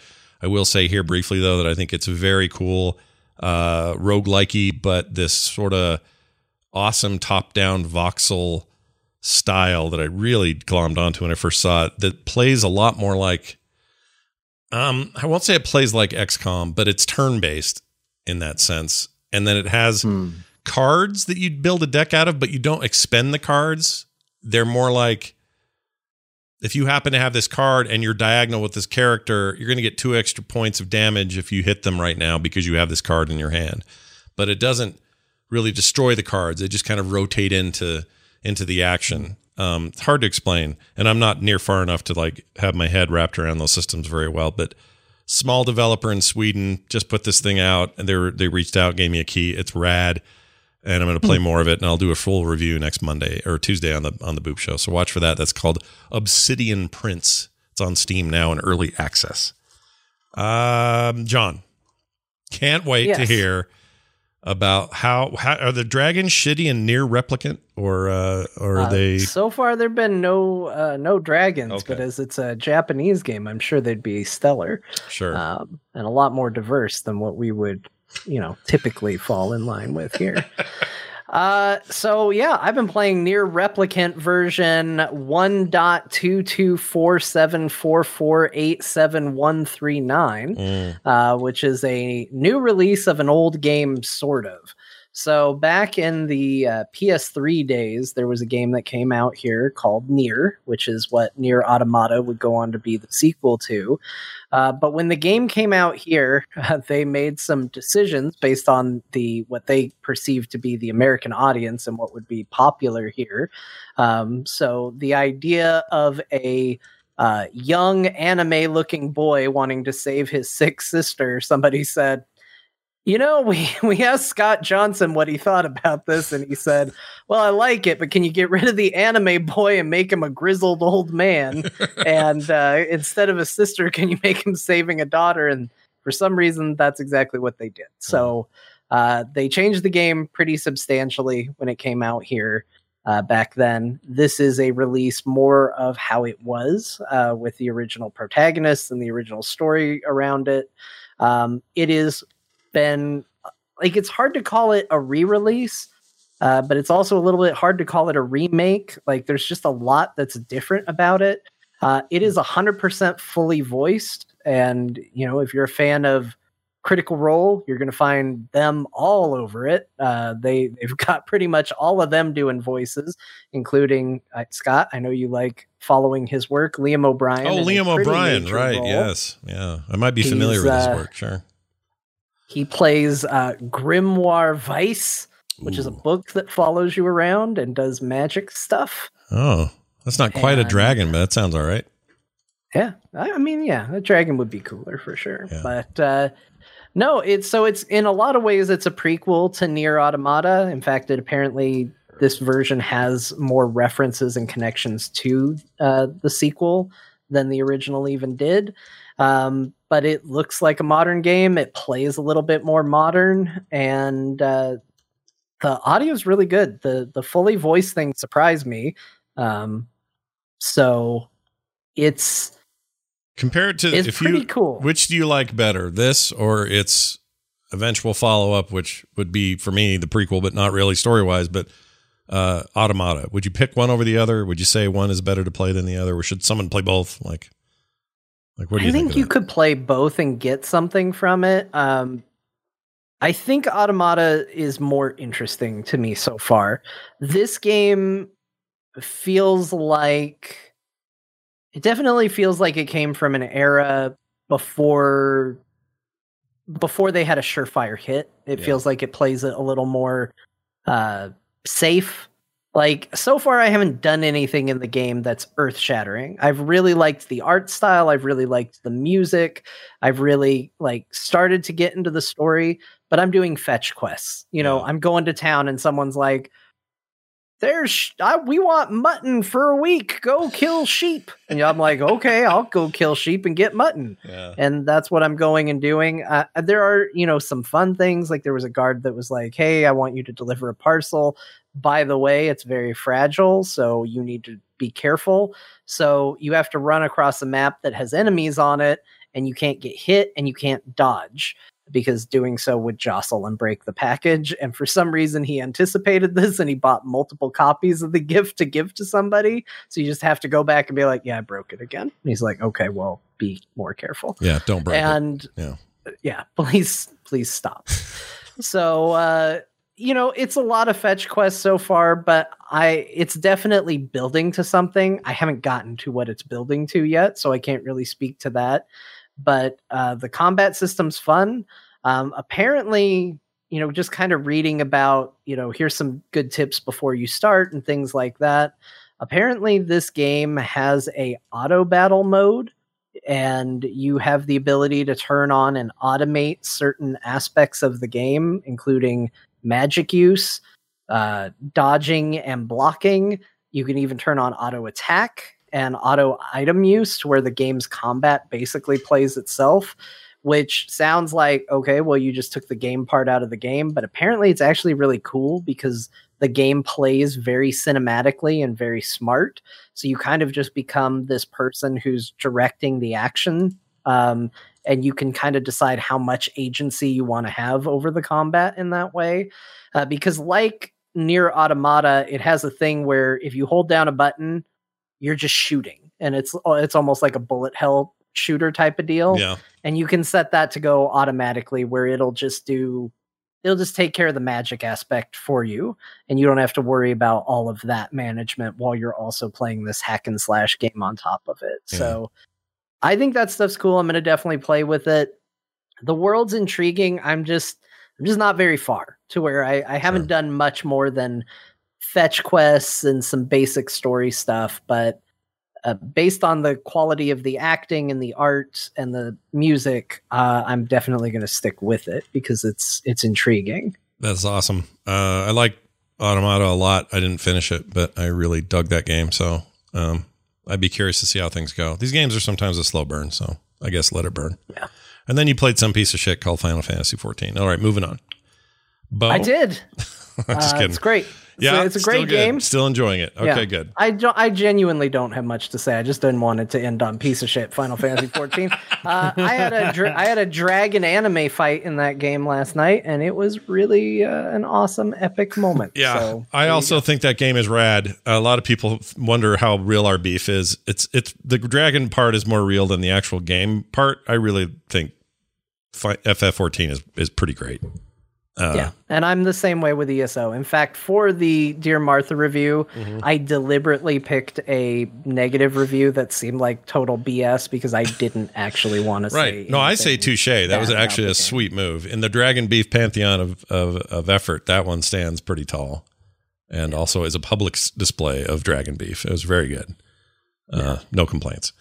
Hey, Bo, you got an Xbox Series S, and I'm stoked about this. I saw a picture of him freaking out with it, and I assume that means you played and you're I got it and went on a bender and played with it all weekend and had other things to do, but then didn't quite do them. And I was like, whatever, it's fine. Yeah. It's been 12 years since like, so Tanner, a listener of the show, sent me the PS4, so that counts as an acquisition, but it's been 12 years since I bought an Xbox 360, something like that. Wow. I haven't had a console that I purchased for myself since then. So I was kind of excited. I was giddy. I was like, woo. I'll bet. And I filled the 512 gig drive completely with, Yeah. I didn't even play anything. I spent like 3 hours just shopping and trying to decide, because I couldn't fit everything on there, what I would fit on there to start off. Did you do the payment thing, or did you do just get the box, get the service? Like, how'd you do that? Yeah, I already had the service. I guess I had Xbox Ultimate. Oh, okay. You already got all that. I had subbed for it, and I imagine it's still charging me somehow or somewhere. So I just signed in, and it was all active. So it was just kind of nice not to even like have to buy a game or think about buying a game. Although I was ironically pleased to find out the crappy Windows Store is basically on the Xbox. And I was like, I just shat on this in front of thousands of people. Yeah. And I was so excited for this Xbox, and I loaded up. And like, so I'm just going to give a brief little review of my experience, which is like, runs games great. It's all latest gen. Everything looks good. It's a nice little box. It was easy to set up and install. Works like a charm. Yeah. And everything that needs to works. There's no problems or hiccups. All good. But the interface, like, it's not good. Like, it didn't really feel like, wow, I'm in an Xbox here. Like, there wasn't a lot of effort. Your last console interface experience was what? The blades on the 360, that whole blade interface, which was rad. It was super rad. It was bad, but it was bad or rad? No, rad. So I love that. I love the blades. I thought those were cool. Yeah, but I mean, like, there was effort to make you feel like you were in this experience, right? Like, even I've been the PS4 has a more muted tone, but has like a little ding and like nice sounds and an experience, I'm in a PS4 UI, and here I just kind of felt, it was like, there's the Xbox. Like, it's not bad, but it's a little not special. It's very get the job bare done. Bones. Yeah, get the job done. Yeah. Not too many frills. The actual per game listings are pretty good with the way they do screenshots and videos and stuff. But just that whole interface is, there's nothing magical about it. It's just like, it get just the lacks business done. polish. It lacks polish on the transitions and the so I could see someone saying, like, I would prefer to get a PS5 because I imagine Sony's going to put more effort now that I can compare the two. I'm like, But, it is a console. It does run the games just fine. There's really no complaints there. The biggest gripe, and so you guys both have the new generation Xboxes, right? Yeah, both have a Series X. Yeah. So that controller is so noisy. Is it just me, or like the rumble is like bzzz, Really? and then whenever I push the D-pad goes click click click click click click click click click click. Really? Like, I was so irritated by how I was like, shut up, controller. I Don, do you have yours handy? Do yours have yours right there? Yeah, not in front of me, but I had to turn off the vibration in one game because I was tired of listening to my controller vibrate. Weird. I guess it clicks a little. I haven't had any problem with noise out of my controller. It might be I'm a little more sensitive. As an audio, more of a music. Well, we're all audiophiles here. We're podcasters. That argument's not going to make sense with you guys. But I feel I'm very sensitive to sound. Like, and if there's a sound I don't like, I hate it. And like, I've got my older Xbox controller on here, and I'm like, it's not making. Doesn't make any it's sound. Just, I don't know. I don't hear it. Maybe I'm used to playing with headphones a lot, and maybe I wasn't wearing headphones because it's on the TV. I don't know, but I found it really loud. They're like annoyingly so. And I haven't noticed that. I hope it isn't your actual controller because mine's. I mean, it might be. Now that I think about it, I didn't consider it till just now. It might be that I play a lot of games with headphones in, and I just don't hear the controller as much as I would normally. So maybe it's a normal level of acceptable volume that I just haven't been exposed to. Is it on all games or specific games? Because I do know that they have like an advanced rumble in these since the Xbox One. They've been doing an advanced rumble, and I do think I know what you mean because I've played some games that have like. It's some sort of like feedback rumble that they do for certain games. Marvel's Avengers actually did this a lot. And I was like, My controller's so damn loud when I play Marvel's Avengers because like anything I was doing, the controller wanted to rumble for. It was like, are you going to press the X button? I'm like, yeah, I am. You don't have to rumble for that. Maybe. I was actually, you might know, I was playing Jedi Fallen Redhead, and during the opening, at like the prologue, when you're on Junk Planet or Scavenger Land, there's a lot of ships moving around and parts rumbling, and I would walk around and be like, and I don't mind the rumble, but that's all I could hear was my controller, and I'm trying to hear the TV, and anyway, I had to turn it off. I played that game too and didn't notice it there either. That's weird. Yeah. Right, well, so anyways, that's all. That was the only real gripe. The UI could be nicer, but it's fine. And certainly having the Game Pass is awesome. It's just like feasting. I wanted to install so many things.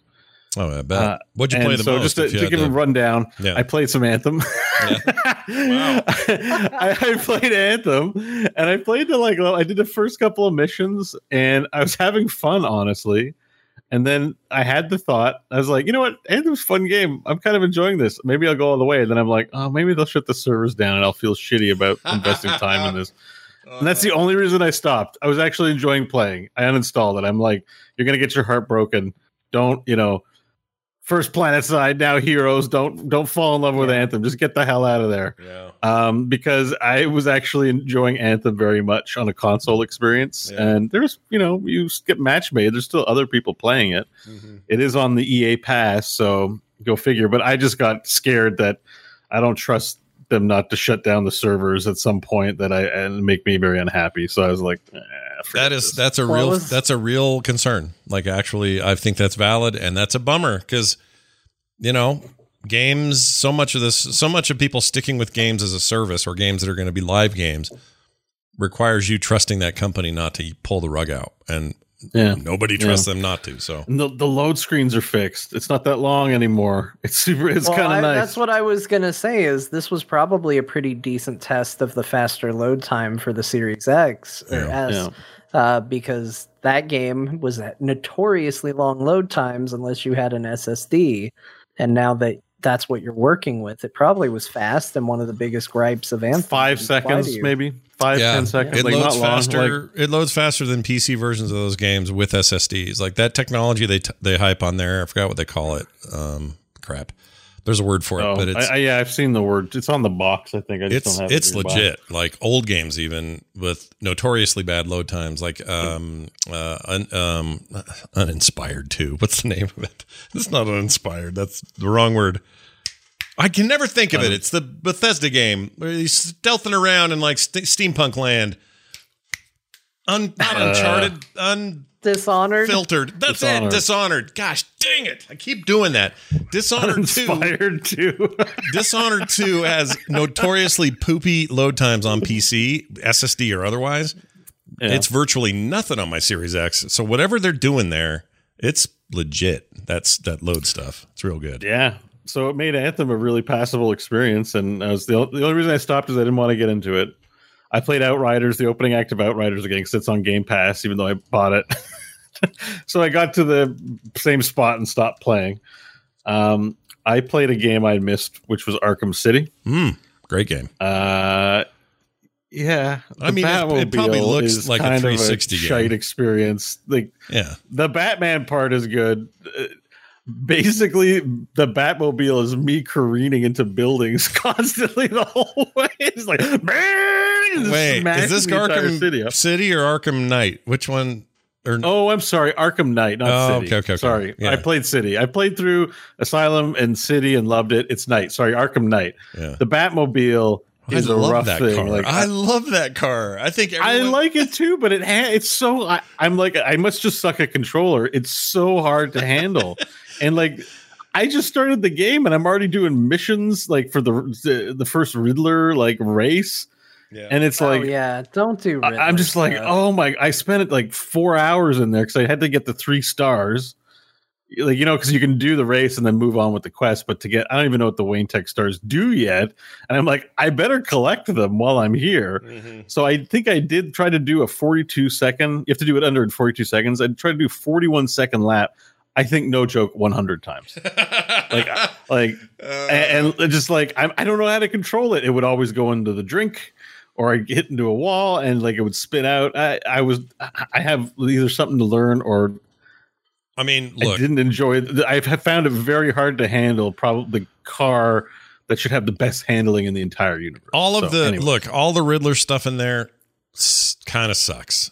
And thankfully, you don't need it all. Like, you really don't need it. So it's hard, there's a question mark. It says 0 of 259. And I'm like, what if I got all 259? Yeah. Like, it's hard. It's hard. I agree. The reason that's why I'm annoyed that they're in there so much, because if you're a completionist or at all, sort of anal the way I get about seeing a thing and going, well, I want to accomplish the thing I see, ignoring big glowy question marks for an entire game is kind of a pain. But outside of those missions, and I don't mind all of I did more of those than most people, but outside of that, I still really like that game. I liked it a lot. Well, I did something not a lot of people did, because out of all these great next gen games I played, I settled on, one of the most shitty reviewed games of 2021 so far, Torchlight 3. I have this sweet next gen game, and I'm playing like a Mickey Mouse ARPG, and I don't mean that derisively. I just mean it's cutesy, low poly graphics for the most part. Sure. Nothing. Look, Torchlight 3 definitely underrated on its reviews. It is an ARPG like the other ones. It is not PoE or Diablo or any of that crap. But if you want a fun top-down console-friendly experience, it works. But I will say, Scott, now that I've played it I'm on Act 3 and I'm up to level 30 something. I think I've put in about 20 hours now so far into it. Jeez. 15 or 20 hours. Yeah. The reviews they're getting were deserved. There are still bugs in the game. I have a quest that I can't complete that's just hanging around on my quest log since Act 1. There are these items, these respec goggles called respectacles, that you use to respec, and when bosses drop them, I can't pick them up. they don't pick up. The game's been out on PC. It's been out for a while. This should be fixed. There are drop games that happen, all kinds of glitches, and the game has been out for a while and been patched, and there is a patch coming for that one quest thing, but it is a janky experience, and it definitely launched early. And it definitely still looks like it was an online free-to-play, freemium pay-for-microtransactions game that got emergency turbo-lifted into a box sale game. Like, the vestiges of that are still there. There's like a battle pass. You just don't have to pay for it. You just get it. You can pick the battle pass you want. And then you just get items for nothing. And they're like, so there's stuff in there. But you can build your own fort, which I actually find kind of fun. And the ARPG side of things, it's good enough to be playable, way more responsive than Magic Legends. It's Arc that has that, or Perfect Worlds. So if they're listening, please make your game. I know that's coming to consoles at some point. Please use the Torchlight model and make your game responsive, because the movement's responsive and most of the abilities are. It just lacks the polish. Like, I'm playing a whirlwind mech, which is just like Barbarian, but you're whirlwinding. Yeah. And then you press a button to do another thing, and then it stops your character, and then it just doesn't do anything. Yeah.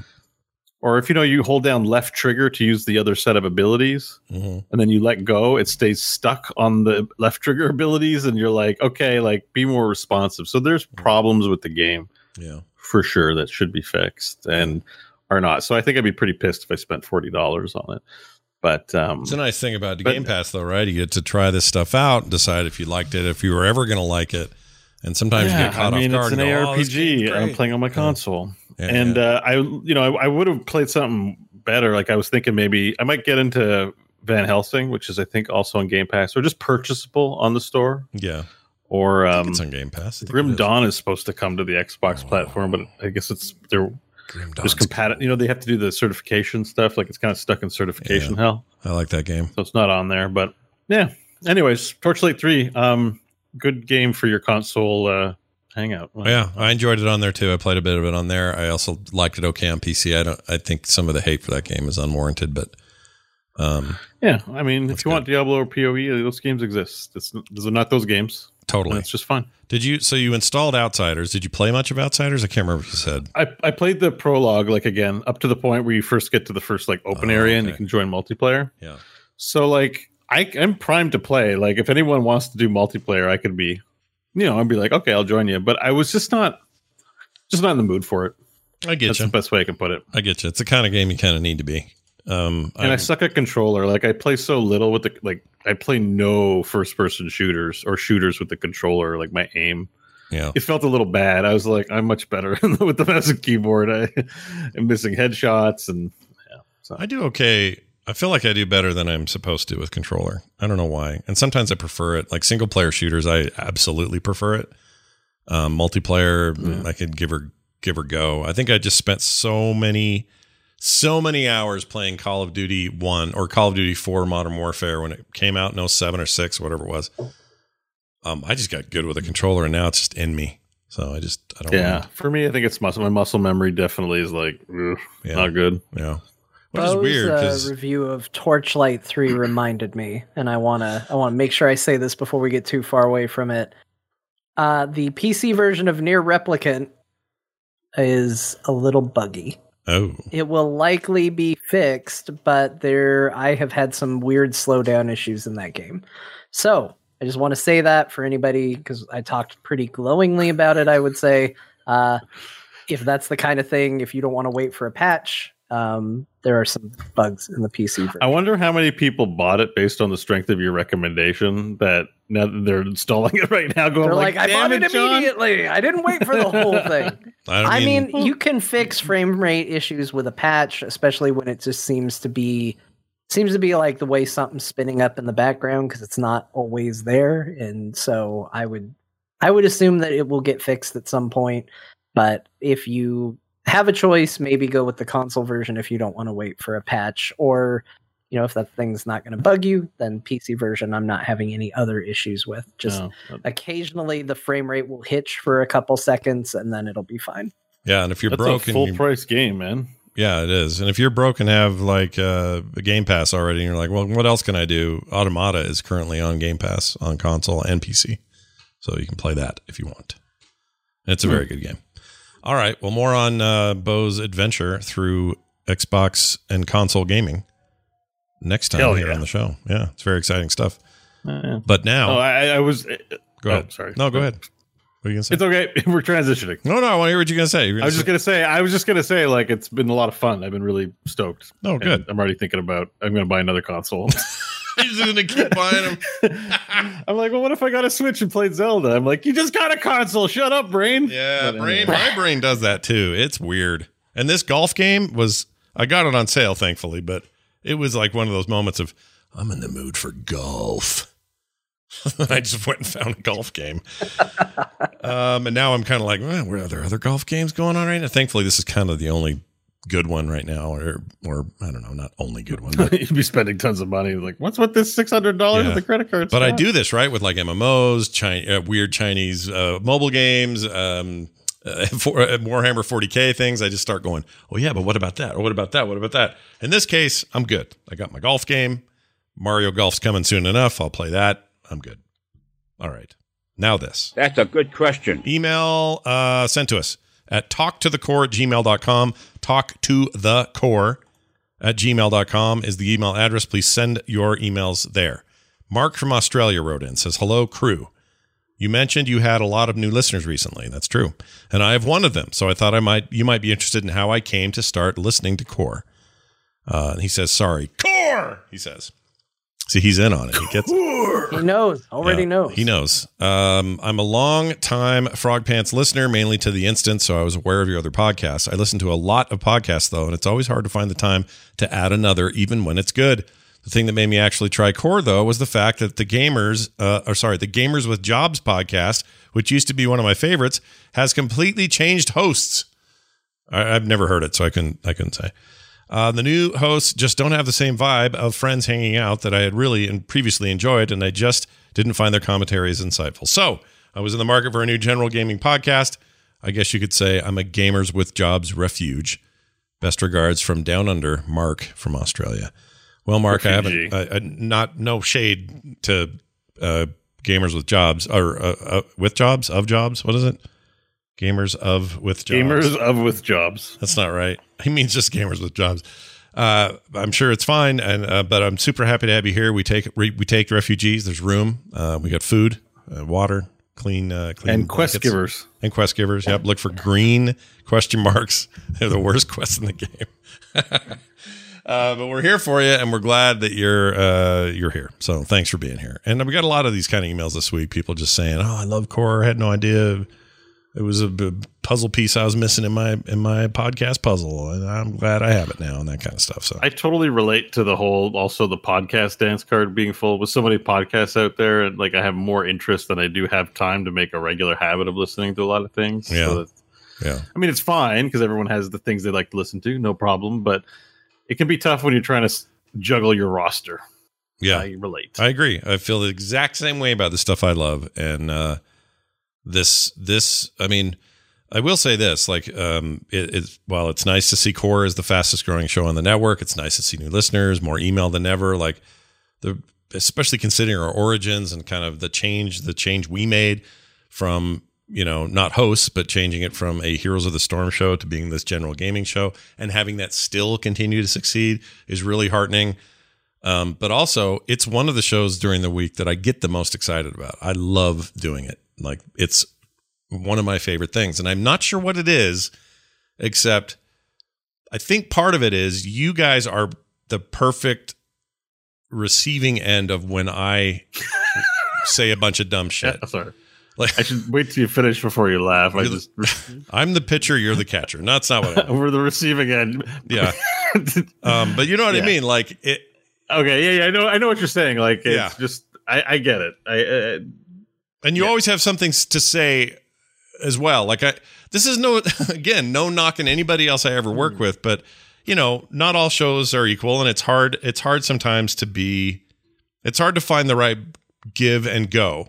And if the right people are giving and the right people are going, you can really feel it. And I feel that here almost more than anywhere. It's I know what great. It really is too. Like, I listen to your other shows. You've got rules in other shows. Like, you've got you can't talk about Mad Max Fury Road as much as you want with Brian. Like, they all put this, the listeners, even the Tadpool, they put these rules on it. Like, come on, stop talking. And I'm like, if all you want to talk about is Mad Max every day, all day, then you do that. Yeah.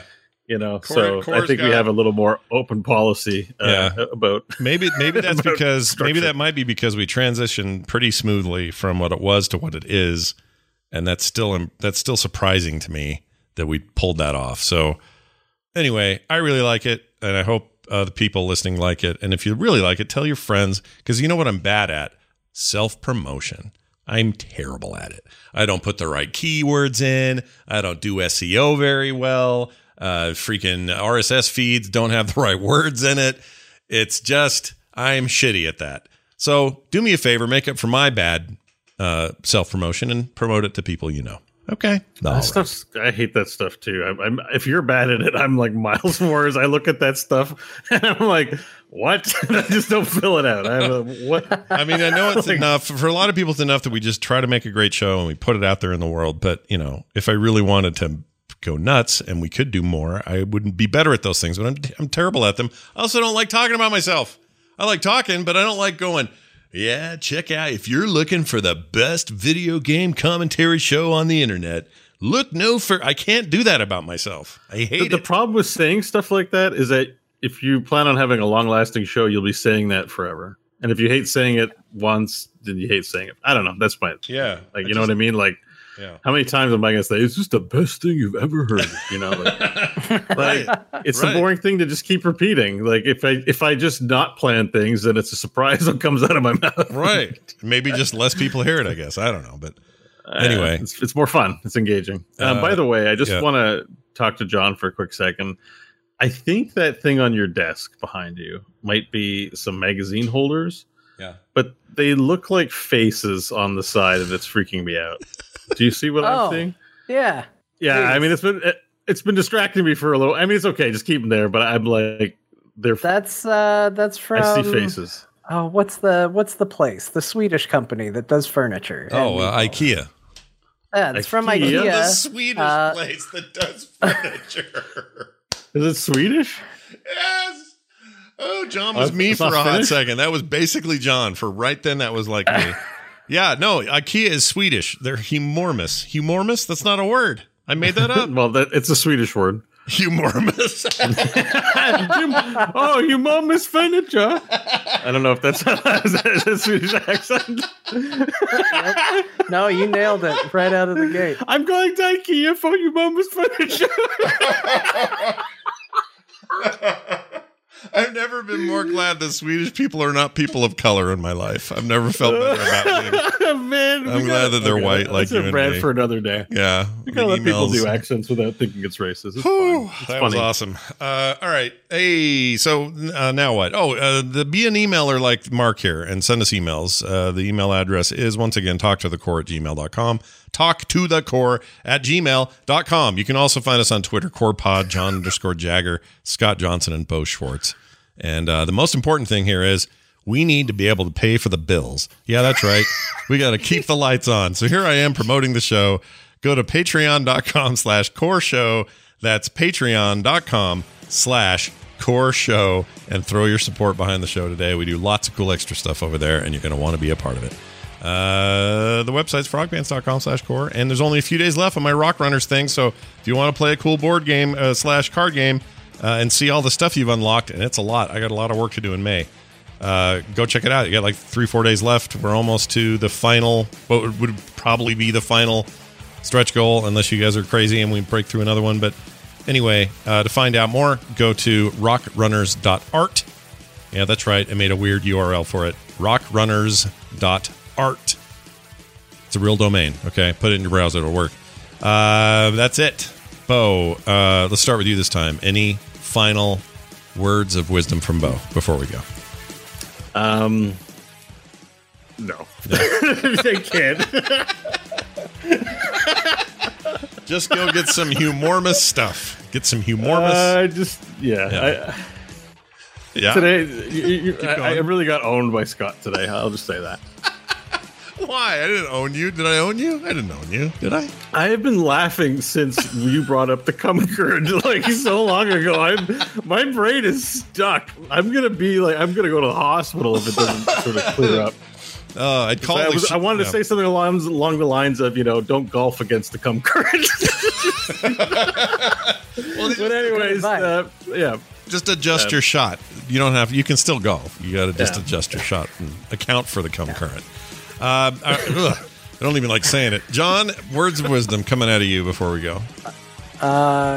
Come current, come often, come core.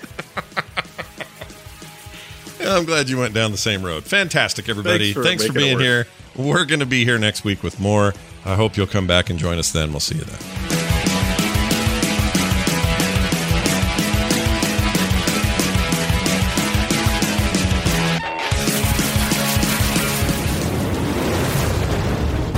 This show is part of the Frog Pants Network. Yes. Get more at frogpants.com.